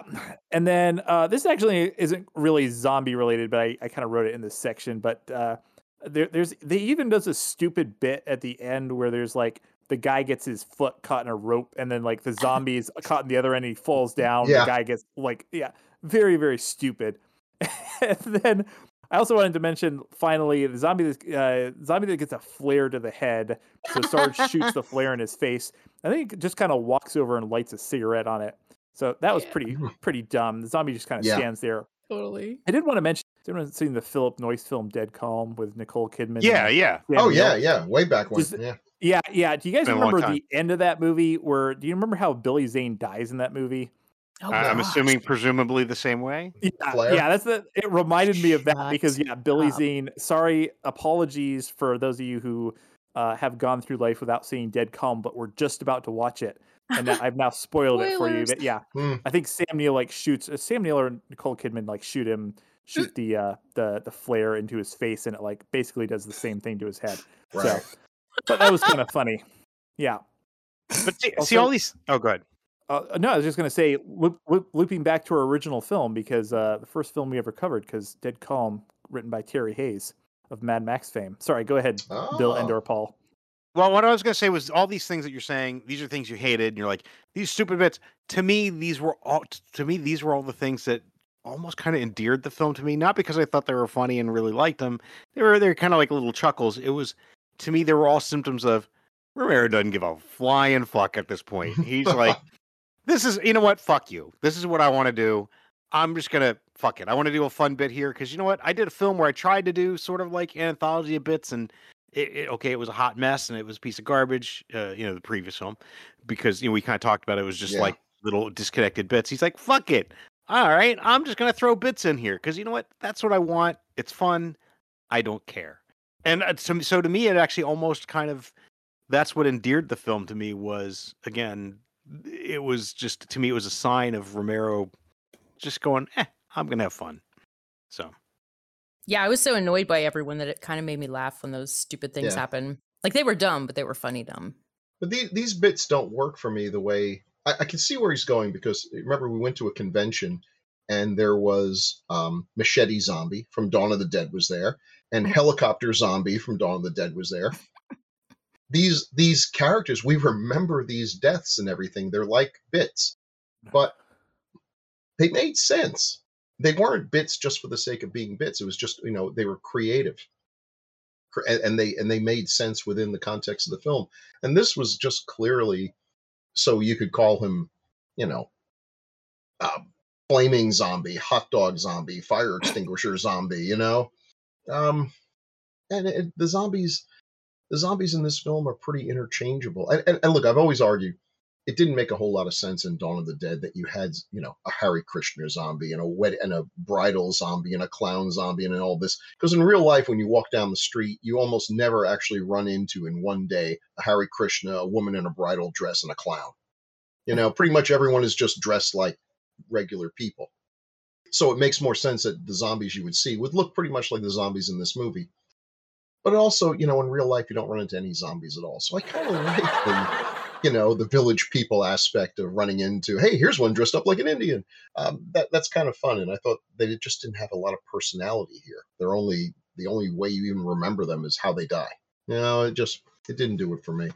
Yeah, it's actually kind of interesting that you mentioned the stuff from Dawn, because even though I hate all the bits at the end of that movie, I guess there are some kind of very notable zombies that don't feel like out of place. Like the helicopter zombie thing, like that's kind of funny, but it's also it doesn't feel like there should be a slide whistle playing when that happens, which is I feel like you should they could have put a slide whistle over most of these other things, because they were kind of like, I don't know, he is kind of winking at the audience, whereas that one was just kind of like a funny, like, oh, the zombie's going to get them and they don't hear it because of the helicopter blades, but luckily it steps up and gets its zombies head are chopped off. stupid and they get chopped off, and you've never seen that before and you'll never see it again. So there you go.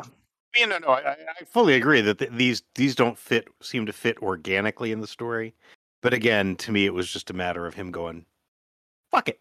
Yeah, which I think it was And at this point. That's exactly yeah, what. and I don't even know if he was doing like what Bill was saying in terms of saying, "Here, I want to make this zombie that's going to be kind of iconic." We can call it. No, I think it was just more like, "This would be a fun gag." How can we get it? I want to have him light a cigarette off a flaming zombie. Okay, here, we'll do this. I mean, that is kind of the fun thing of making a zombie movie is that you can kill a bunch of people without any guilt whatsoever. There's it's like Well, they're robots. You don't have to have a zombie movie to do it without guilt. Oh, never mind. Oh, Sorry. sure. Well, Anyways, never mind. Getting I a didn't little say. too real. Are we recording? Better delete that. Can you delete that? Uh-huh. That wasn't me. No, Don't no, worry. no. I'll That cut was it right out. That was Renee said that. Oh, Yeah, she's a sounded like Renee. ventriloquist. Yeah. Well, I don't know. Anything else we have to say about So the dead telling this your one? mom. Ooh. Well, she's probably listening, so Yeah. probably knows. I'm trying to think other. Yeah, I mean, like you said, I think they are kind of interchangeable, even though they kill them in different. Okay, the other thing, I guess, it ties into the whole plot in terms of a lot of the other films, aside from the previous one, were variations on siege films, right? I mean, they were siege films one way or another. This one, they really aren't under siege. It's, in fact, I was like I can't remember at this point, where did all those zombies come from at the end? Were those ones they had penned up? And then they just let them out? They had them in a corral. Yeah, so it wasn't even like a siege. It was somebody let them out of the corral. It was like you had a compound of tigers, and then somebody, and then somebody like an idiot left the gate open, and so it was interesting. It just had a different feel. How many times have we done that? I really want to make a parody now, just called Zombie King. Just another guy who tries to train zombies. Sorry. Yeah. Go ahead. Well, yeah, that's what I'm saying. Is it's kind of good that it wasn't a siege film like the other ones, but but they still had to have that sort of same finale of everyone getting overrun by zombies. Right. So it's like, so we got a big pen full of them, and I had to get out. There you go. They don't just get out; they're let out, which is something that we see a lot in these movies, where when the supposed good guys are having a hard time with the bad guys, they solve the problem by letting in the zombies. Like, okay, that's kind of how's that going to work out? Yeah, and then they have the thing at the end. Here's another thing I didn't understand at the end. They're like, deciding whether or not to take the boat and go, but I'm going to stay. We have this island, and then all of a sudden they're on the boat going. I'm like, oh, okay, well, I guess that conflict was solved. Why do we even waste time discussing whether or not we're going to go? You made a compelling case to stay here, but then I guess you decided, no, we're going to take the money and run. To where? Well, speaking of the dead, then we also, the final shot, we get the very on the nose, like, yeah, George, we get it, but the two feuding, the two feuding old men who are even in death still trying to kill each other. And also, the moon is about to crash into the earth, ending this whole thing. So, yeah, it's actually it's all part of the new cinematic universe. This is actually part of a series with Moonfall opening this Friday. Yes, everywhere. This Friday. Hey, just FYI, does that look like the biggest piece of crap you've ever seen in your life? Well, I think I'd be more interested if they didn't seem to give away a large portion of the plot in the trailer. They do, and the portion that they give away is terrible. It just looks bad. Like everything about this movie sounds like you took Save the Cat and fed it into a computer and it spit out this plot for you. Here's the funny thing. I mean, much like George Romero, Roland Emmerich has basically been making the same movie for the last 30 years. Unfortunately, after Independence Day, they were all shit. So yeah. And this is the guy who has the balls to complain that the Marvel movies are ruining film as we know it. It's like, okay, dude, when you say something like that, your next movie had better be The Deer Hunter or something, not Moonfall. I'm sorry, did Roland Emmerich say that? I believe so. I thought I saw an interview where he was complaining about how Marvel movies just, don't really... That's not real filmmaking. Real filmmaking is about the moon falling into nanites or whatever the hell it is. It just, oh my god! All right. Well, actually, bringing it all the way back to Day After Tomorrow, because he also directed that one. So that's right. Yeah, I'm gonna have to look that up now because I'd be impressed that the guy who directed 10,000 BC and Godzilla '98 is complaining about modern filmmaking. Oh, Anyways, as long as you also brought that up, let me just say he also they had an interview with him where he talked about how he never really wanted to make Godzilla, that he kind of got yeah, forced I into hate it. I hate it when Hollywood makes me make like $100 million movie, right? I mean, it's like, guys, Right. come on. I have other things. I If you mean, the insist. impression I don't want to speak out of turn. Maybe I misinterpreted, but the impression I got from it is like they wanted him to make this movie. He totally did not want to make this movie, so he basically says like, "Well, I'll make it, but it's got to be about a giant lizard that doesn't look anything really much like Godzilla and he doesn't breathe fire." Thinking to himself, "Well, there's no way they're going to make it." But they put him in a fine bucket of syrup because they said, "Yes, go with that." And then he had no choice but to make this movie he didn't want to make. I mean, okay, Uh, Roland. I'm sorry. By that point, Roland Emmerich had been working in Hollywood long enough to know that if you go in and pitch some Hollywood executives the worst possible idea, there's a 50-50 chance they're going to jump at it and be like, Sure. "Yes, do it." You So, had me at not Godzilla. anyways, okay, we're gonna let's table this conversation. I at some point in this podcast, we're gonna do a whole episode about Godzilla '98, which is just gonna be Bill ranting for like 2 God. hours.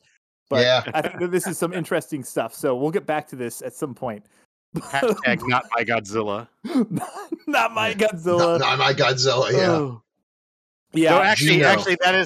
there's a great version of it in Godzilla Final Wars where Yeah. Zilla Yeah. goes up Gino. against him and Godzilla kills it in like seconds, and the alien's like, I knew that tuna eating monster was worthless. But I just want to say before we move on, USA Today, the paper of record in the United States, actual article posted 7 hours ago. Moonfall.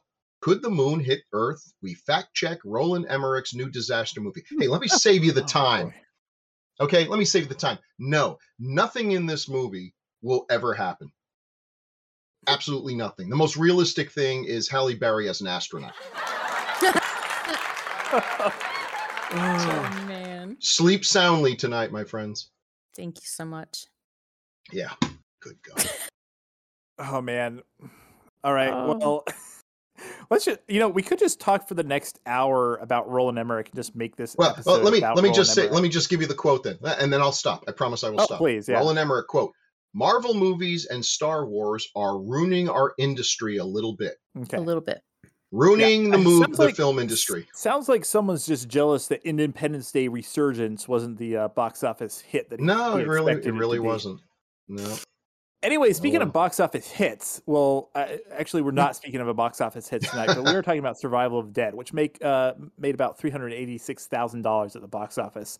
So, which is, I guess, more than a hit than some movies that I've been involved with. But our next section, so every single episode, we've kind of done like a final kind of section where we talk about anything behind the scenes or location related. And I guess this one we can call appropriately enough the Island of Romero. Although I don't actually have anything for this section because I think we already kind of touched on a lot of the stuff that, I probably would have brought up in here. This film was shot in Canada, although, of course, like his other films, it's actually set near Pittsburgh because you can see at the beginning there where the scene where we see Tomboy masturbating in the Jeep, we see, in fact, we see that it is outside of Pittsburgh, Pennsylvania, because it says that on screen. But so this was shot in Canada, and he's obviously still kind of attached to Pittsburgh, though, because he's kind of saying that it's set in that area. I don't have anything really to say about any of the crew, any of the behind-the-scenes stuff. Does anyone have anything to say here, or? Really? Great. Okay. No. Yeah. Cool. Yeah. Well, I think all the stuff I would have to say here we've actually kind of already talked about in Diary a little bit because a lot of the stuff applies to this. I think the crew was pretty much the same for this one. So if we don't have anything else to say, then we can move on to our final section, which is, well, actually, I'm sorry. We actually have one other section to talk about. And I do have something to say for this one. We have the legacy and franchise section. And obviously, in terms of the franchise, this was the 6th and final film of the Living Dead series. It was about 40 years in the making. Obviously, the Mm. first movie came out in 68. This movie came out in 2009. So a little over 40 years. Now, I do think it was kind of interesting. I can't think of any other director, and I don't know if you guys can, but I can't think of any other director that started and ended his career in the same series, which is definitely notable. Started It doesn't, and ended. yeah, it doesn't feel like the same series, obviously, because it's evolved so much. But yeah, so I thought that was kind of interesting. Now, even if Romero had made additional movies, though, that would actually probably still be true because he actually wanted to make 2 more movies, or at least that's kind of what he talked about in some of the interviews that he was doing around the time this one came out. Sounds like he had, and we've kind of mentioned before that he had a ton of other zombie movies that never got made, but he apparently had like kind of 2 follow-ups to this. And he actually mentioned in one of the interviews I read that he wanted to just shoot them back to back and basically make another quadrilogy. So he wanted basically the original 4, which is, the first 3 plus Land, to kind of be its own thing, and then Diary, Survival, and then there would be 2 other sequels to these, and that would kind of be a second quadrilogy. Obviously, he never got to make them. He passed away in 2017, but I thought that was kind of interesting that he still, even even in his later in his life, he kind of had this resurgence starting with Land, and he made 2 more movies, and he wanted to make 2 more. So obviously he was not done with filmmaking if he had probably lived longer, or if he had, if his health had allowed for it. So anyone have anything to say about legacy or franchise? I don't personally feel like this film has a huge legacy, but Right. you feel free to argue. No, I don't think it's Hold me even back. known. It's really known that much. Yeah. Yeah. To have much of a legacy. The only other director I can think of that you could make the argument for, and I think you got to be a little loosey goosey to make the argument, would be Ishiro Honda, because Godzilla was not his first movie, but it was darn close to his first movie, and within like a year or so, and his last finished film was Terror of Mechagodzilla, I believe, was the last one that he worked on. Although he also, amazingly, and people don't realize this, he worked on some Kurosawa films. Okay. He actually, by the time they were making Dreams, Kurosawa was blind. So Honda, which shows you the respect that I mean, Kurosawa is one of the greatest directors who ever lived, in the top 5, and the respect that he had for this man. We think of him as a monster movie director, but he had a lot of skills. But yeah, it's still something you got to. Godzilla was a great movie, but it didn't create a genre. Romero created a genre, created a section of the video store aisle. It's and it's not like, well, someone was going to make a vampire movie, even if it wasn't going to be Dracula or something. I don't know. Would there have been a zombie apocalypse thing if there hadn't been Night of the Living Dead? I don't see why there would be.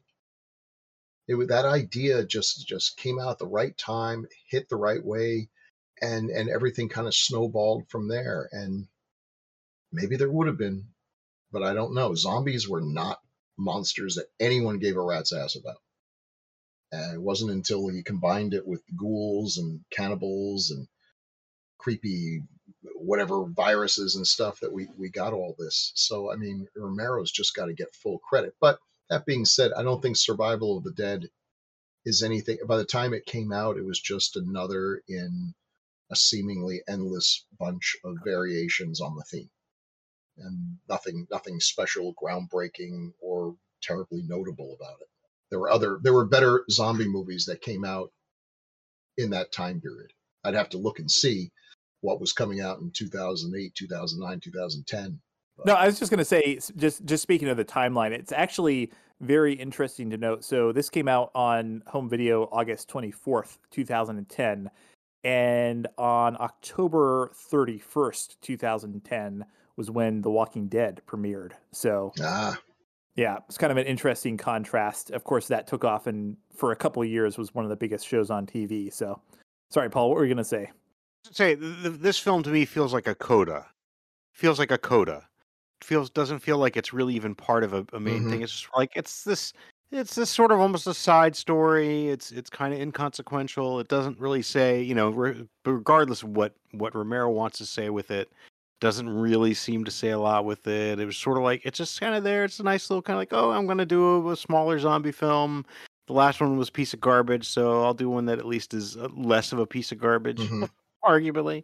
And because I mean, the last one was he was dealing in a genre he didn't normally deal with, a format at least, of found footage, and he's like, I'll go back to a traditional film with this. I don't know. To me, that's what it felt like. It was sort of this quieter, as Yeah. it was a smaller, quieter zombie film, and it kind of did because it felt like the zombie threat was, like I said, the other ones are all more like siege films. This one, again, like I said, tigers. It would be. It's like we're living somewhere where there are tigers, but we can still survive. We're fine. We just kind of keep an eye out for them. You don't have a lot. Once they get to the island, it's not a lot of, there's not a lot of like zombie action at that point, Yeah. really. So it's just kind of like this quieter coda is what I think it is. Yeah, That's how it feels. although I think he actually, regarding Diary of the Dead, I think he actually liked that movie. In fact, I think at one point I read an interview. I cannot tell you like what time it was from, but I think he said something about like in a way that was like actually his favorite out of all the zombie movies he had made. So Hmm. I don't think he had the. I think he actually preferred that way more than we did. I mean, when you look at this, the time 2009 when it came out is also the year that Zombieland came out, and Yeah. watching Zombieland and then watching this, yeah, come on, there's no comparison. Zombieland Yeah. isn't trying to be profound. It's not trying to, and yet I find Zombieland to be the characters more compelling. The statements it makes. You could make some social arguments about what Zombieland show. I think it just does a better job because it's less ham-handed. It's got a genuinely funny script, and it's technically perfect. I feel bad about that because I want. It would be great if Romero started the whole thing and went out absolutely on top, and we were like just thinking, damn, I wish he'd been able to make a few more. I don't think there's any real reason to think, had he lived, and I wish he had, and I wish he'd kept on making movies, that they would have been great. I don't see Yeah. any particular reason to think that. That's the funny thing about reading that he wanted to make 2 more, because like a part of me is like, oh, well, I'm kind of glad he didn't, because then there would be 2 more of these things that I would have had to kind of be disappointed by. But at the back of your mind, you're always like, but yeah, what if he had actually like rediscovered that magic and Yeah. actually made something that was like worthy of his name? So What if he decided to do something like totally off the beaten path, like Pontypool from 2008? Oh Yeah. my Something god. that like radically just reimagined the whole thing. yeah, I think Now, in a would they way have? though.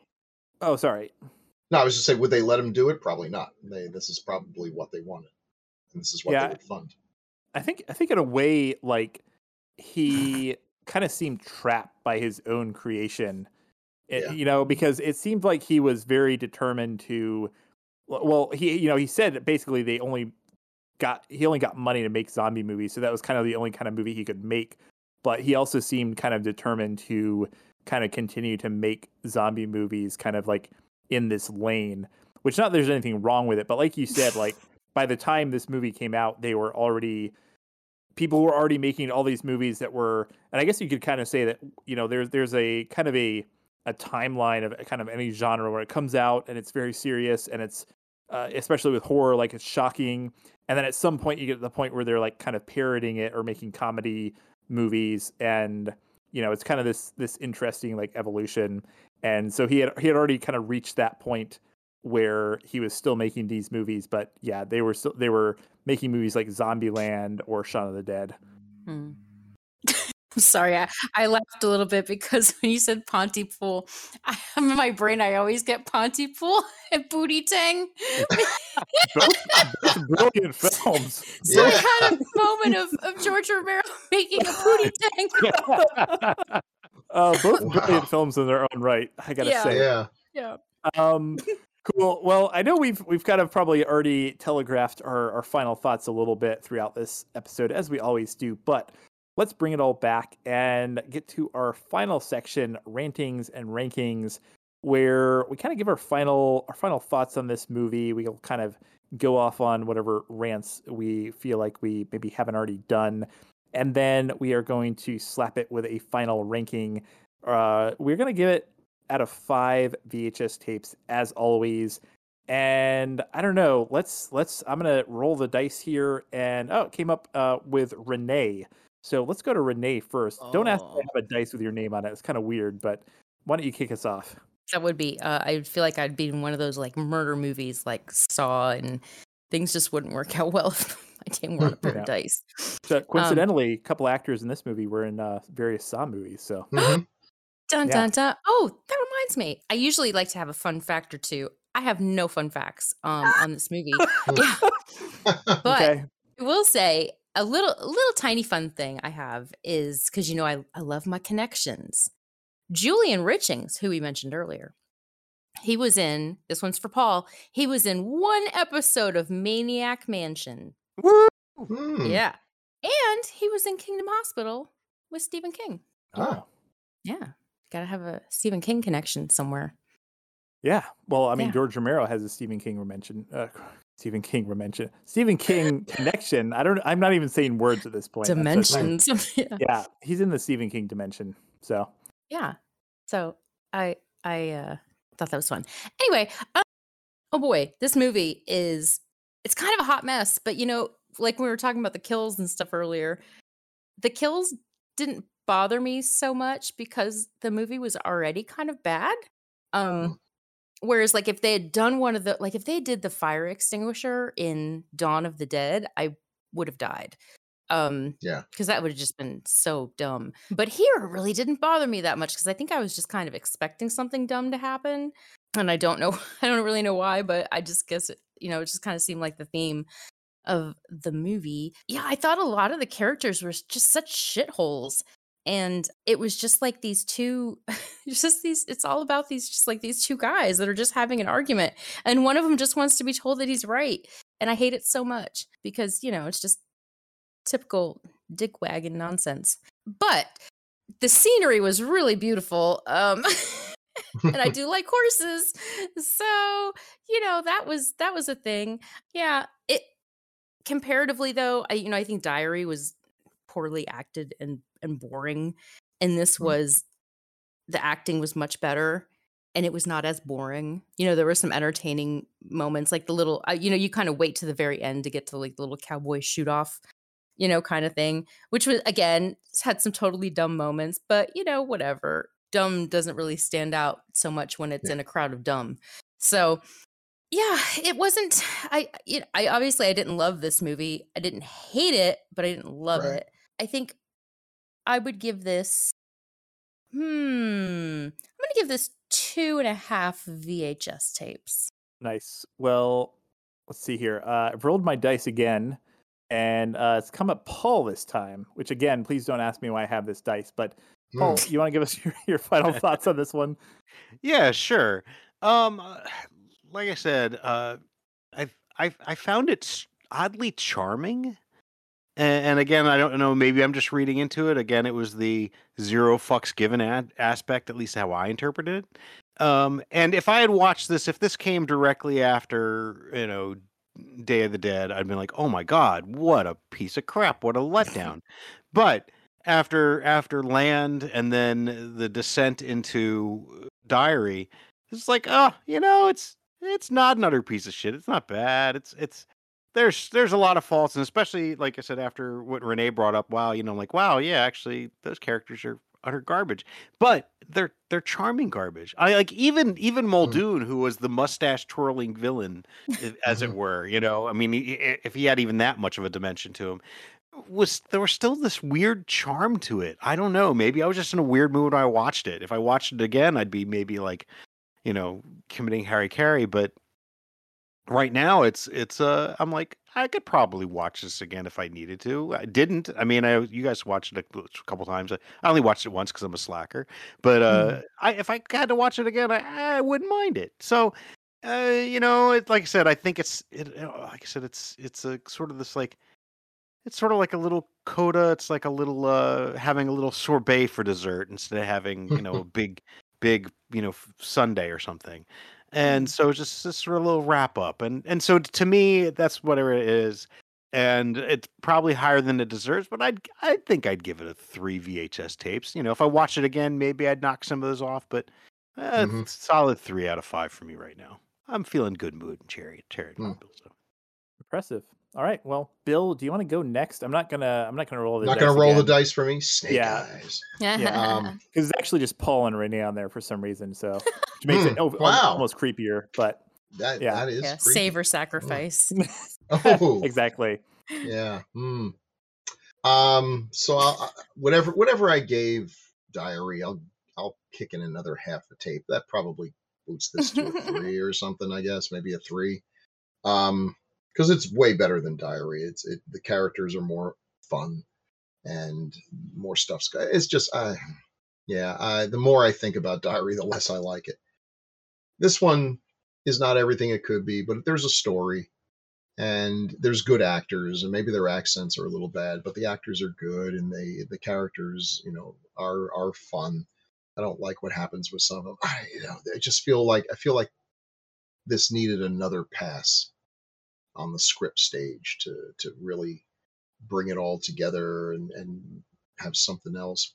But maybe this was as good as it was going to get at this point. And I would have been happy if Romero could have made a few more stories like this, and we just get a Romero zombie movie now and again. But the genre had moved on, and now we'd had Shaun of the Dead, which is a great zombie movie and a funny comedy, and we had Zombieland, which was a good zombie movie, a funny comedy, some good action stuff. We had Pontypool, which was intellectual. We had The Walking Dead, which took all this stuff and just ramped up the kills and the gore and so many characters. I mean, the genre had just moved beyond what Romero was able to deliver at this point, or what he was allowed to deliver.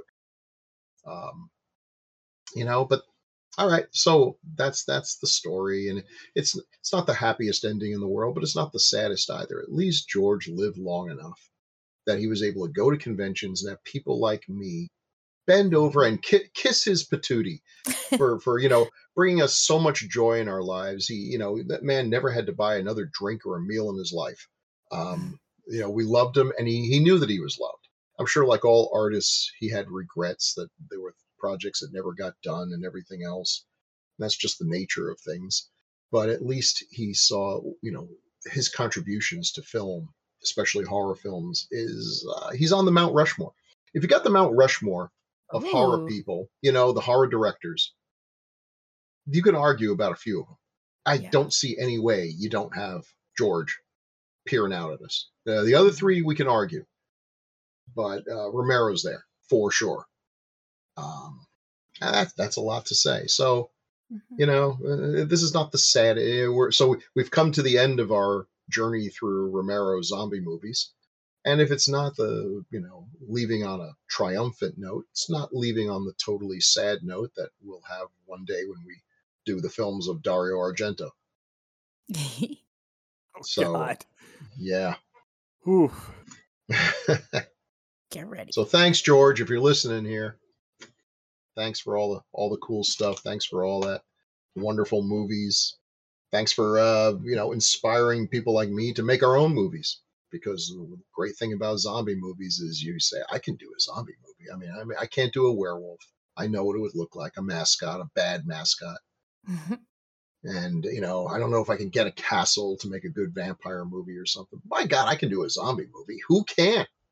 Anyone can make a zombie movie. It's great. It's punk rock. It's punk rock for movie making. And most punk rock is god awful. But sometimes, you get to be in a band and hang out with your friends and do some cool stuff. And, occasionally a decent song pops out of that kind of vibe. So, yeah, that's my feeling. I think that is the most insightful metaphor for zombie films. That is so accurate. Really? I got my so moments. Accurate, man. That's good. Yeah, I like that. Yeah, zombie films are the punk rock of the film world. Yeah. Well, man, now I kind of feel like an asshole because I think I actually have the low score tonight. So I will say, I'm kind of Mr. High Score over here. Yeah, I know. I will kind of repeat a lot of what you guys have already said.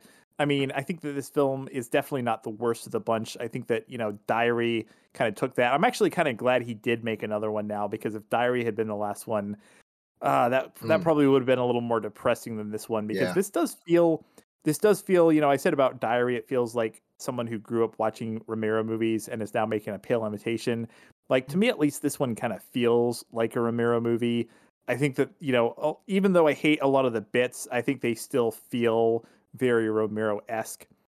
I mean, a couple other notes, and this is kind of an aside, but there were a couple other things that kind of bothered me about this that I didn't get a chance to mention, so I'll just mention them now to kind of frame my rating. But I had a note that said, Romero seems fascinated by new technology. He goes out of his way to have the kids say how smartphones are cool, and apparently laptops are lame, which I thought was very, very old man writing for a young man Yeah.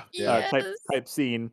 And then I also had, like, I think my big problem with this movie is just, like, yeah, it goes. I mean, it's only an hour and a half, but it seems a little bit directionless, and it does feel like he not having like that kind of like siege framework that some of the best movies in this series have. He doesn't always know what to do, with the plot. And I even had a note that I wrote, the finale of this film goes on for about 11 minutes, which is about 10 minutes too long. Because the ending was just like once you got to the ending, I was just kind of done with it, and the movie kind of just kept going. So I don't know. So I'm going to give this one 2 VHS tapes out of 5. I think it's definitely a higher score than Diary. So like I said, this is not the worst out of the series. And like I said, there are some things to like about this movie. Unlike Diary, at some point in the far future, I might watch this one again just for fun. So I think that gives us an average. If my calculations are correct, we got an average of 2.625 for this one, which I think is respectable. Yeah. Not the worst score in the world. I think that about wraps up our episode, and it wraps up about, I think, 5 or 6 months of talking about this series. So hopefully you've enjoyed our journey going from Night of the Living Dead in 1968 all the way up to Survival of the Dead in 2009. And I think we're finally gonna kind of take a little side detour from talking about a long series, and we're actually going to do something for our next episode in a couple of weeks, and I don't know if it's going to be 2 weeks or 4 weeks, so please don't quote me on this, but at some point in the near future, we're going to talk about a film that was actually placed in the near future when it was made, because we're going to be talking about a film set all the way in the future of 2007. I am, of course, talking about the film classic from 1990, I think it was 1994, Double Dragon. Bill's already very excited to talk about this one. Now, I will say, just for the folks at home, so I mentioned on our first episode this year that we had a decent number of downloads last year, and we appreciate everyone that listened, but it turns out that our most listened episode was actually about the very first ever video game adaptation, which is Super Mario Brothers, of course. So we figured maybe we'd follow that up and do the second ever video game adaptation, which is Double Dragon, starring, I think, Mark Dacascos, and can't remember the other guy's name, and of course Robert Patrick in the villain role. So join us in, I don't know, 2 or maybe 4 weeks. We're going to talk about that. We're going to kind of keep it kind of light. It's going to be fun to talk about a movie that we don't feel bad trashing, because I think we kind of felt we felt kind of guilty talking about Diary and Survival. So yeah, that's coming up, and then we also have some other stuff coming up in the weeks and months to follow. So stay tuned, smash that subscribe button, keep in contact with us, keep tuned in. And in the meantime, Bill, where can people find you when they're not listening to this podcast? I'm going to be busy behind my computer typing out the script for Pontitang. Yeah, Pontitang. It never occurred to me before, but that is just perfect. I'm so excited. 3 people will find that amusing, but one of them is Renee, and that's enough. Oh, thanks so much. Can I get a dedication in the front? Oh wow! Oh please, we'll give you a co-writing credit. This blame should be shared. Oh man, I would pay. Yeah? I'm sorry. I would pay so much good money to watch that movie. I'm not even kidding. So yes, please do that. Please. Yeah, I don't know. I got a feeling it's, I'm running, I'm watching a lot of films for the Con Carolinas Film Festival, and some good stuff always comes in, but there's a lot of ideas that are funny for about a minute. But then you look at how much time is remaining, and it's considerably more than a minute. Please also just make sure that you write Bob Costas into that as well, because he was one of my favorite parts of Pootie Tang. Oh my Yeah, god! too soon. I'm Wait, on what? Decades of Horror. What did Bob Costas do? Didn't he just die? No, that was Bob Saget. Oh, never mind. What? Yeah. Don't scare me. Oh man, that's right. You just cursed Bob Costas. Oh, I just did. Oh man, if something happens to him, oh, I'll be like. I'm Ever sorry. see the movie I Bury the Living? No. Yeah. I've heard of it. Yeah. Super low budget movie. Guy runs a graveyard, and he has pins, white pins for plots that aren't used, and black pins for ones that are. Yeah. He accidentally sticks a black pin into a white one, and the guy dies, and he realizes that he has the power of life and death. And it's one of those movies that's going really great up until the last 10 minutes and turns into a big steaming pile of shit when they Scooby-Doo the ending and explain it all. Yeah. It's heartbreaking. Yep. You got to stick with your guns here. I'm on Decades of Horror for gruesomemagazine.com, the Decades of Horror, the 70s and 80s. And last week I went through COVID. No fun, gang. If you're one of those people who, like me, were thinking, oh man, 2 years of worrying about this bullshit, I wish I would just get it and get it over with. Okay, that's your brain thinking. Shut up, brain, you're drunk. No, you don't want to go through this. It was absolutely no kind of fun. Misery. And so we had to push back a couple of things, including this one, which I'm thankful for because I had fun tonight. But our next one's going to be Blood for Dracula. Andy Warhol's Blood for Dracula. Oh my god. You guys just did the Frankenstein one. We just did the Frankenstein, and now we did this one, and a movie that literally has no one to root for. A 14-year-old girl is the only one we can root for. And unfortunately, she's at the tender mercies of a monster and also Dracula. So, yeah, boy, unpleasant, but has one of my favorite vampires. So there you go. We'll be doing that one, and I think Night of the Comet is another one we have coming up for the 80s. That's a good one. Yeah, that was voted for by the audience. So I voted for Altered States for you, just so you I know. love, Night of the Comet was quite frankly my least favorite of all the choices we had. But as they often do, the public has spoken, and now they must suffer. Yeah. So anyway, that's no what blood I'm up sucking to. freaks, but No, oh god dang, that was whoosh, whoosh. Double Dragon is Citizen Kane compared to blood sucking freaks. Hey, I haven't seen Double Dragon, and I'm looking forward to it. I already have my box of Wendy's Frosty breakfast cereal, good to go. So I can get hopped up watching it and hopped up when we record. So there you go. I'm kind of looking forward to it. By the way, I got to say, just looping back to Double Dragon real quick, Scott Wolf was the other guy who I forgot. He plays Billy Lee. I apologize to all you Party of Five fans out there that I forgot Scott Wolf, but remembered Mark Dacascos. But so there you go. Anyways, Paul, when you're not shilling for Frosty breakfast cereal, is there anywhere else that people can find you? No.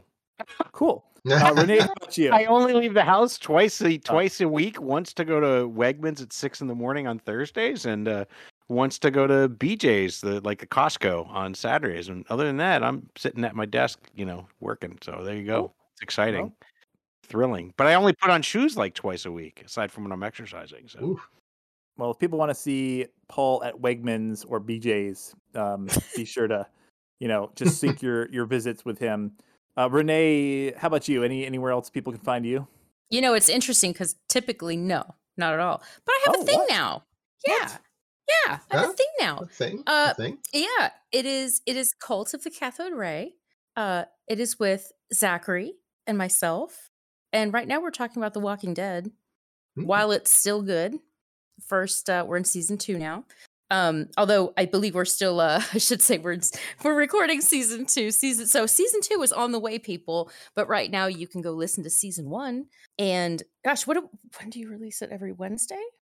It is, every Wednesday you can hear new episodes. There you go. I have a place you can find me now. You're welcome, America. Yay. Yay. Yeah, and if you want to find that podcast, you can go to cultofcathodradio.com, and we have a bunch of links, or you can just search for it on your favorite wherever you find podcasts, I guess. And if you don't know how to spell cathode ray, just start typing it into Google, and it'll autocorrect for you. So I realized after we named that, I was like, maybe we should have named it something that people can actually spell. But oh well, that's behind us. What's done is done. So yeah, I think that's it for us. Tune in a couple of weeks. Double Dragon. It's going to be great. It's going to be, I don't know. I think we're all going to get hopped up on breakfast cereal, and we'll see if which one of us actually survives the episode. So it's going to be fun. And that's all I got. Any other closing remarks from anyone? Okay. Well, thanks for listening, everyone, and have a wonderful night. Goodbye. See ya. Good night, everyone.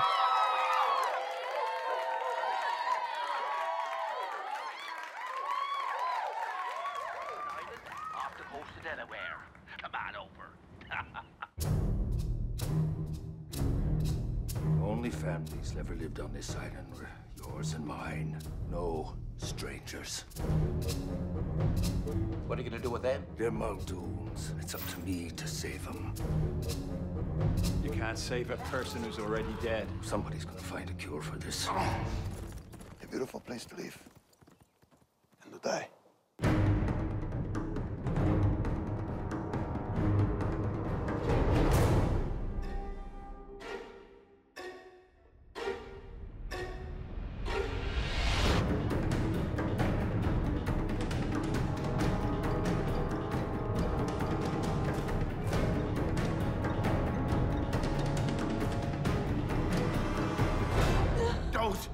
There's no way out. Will one of you give me some more bullets for this gun?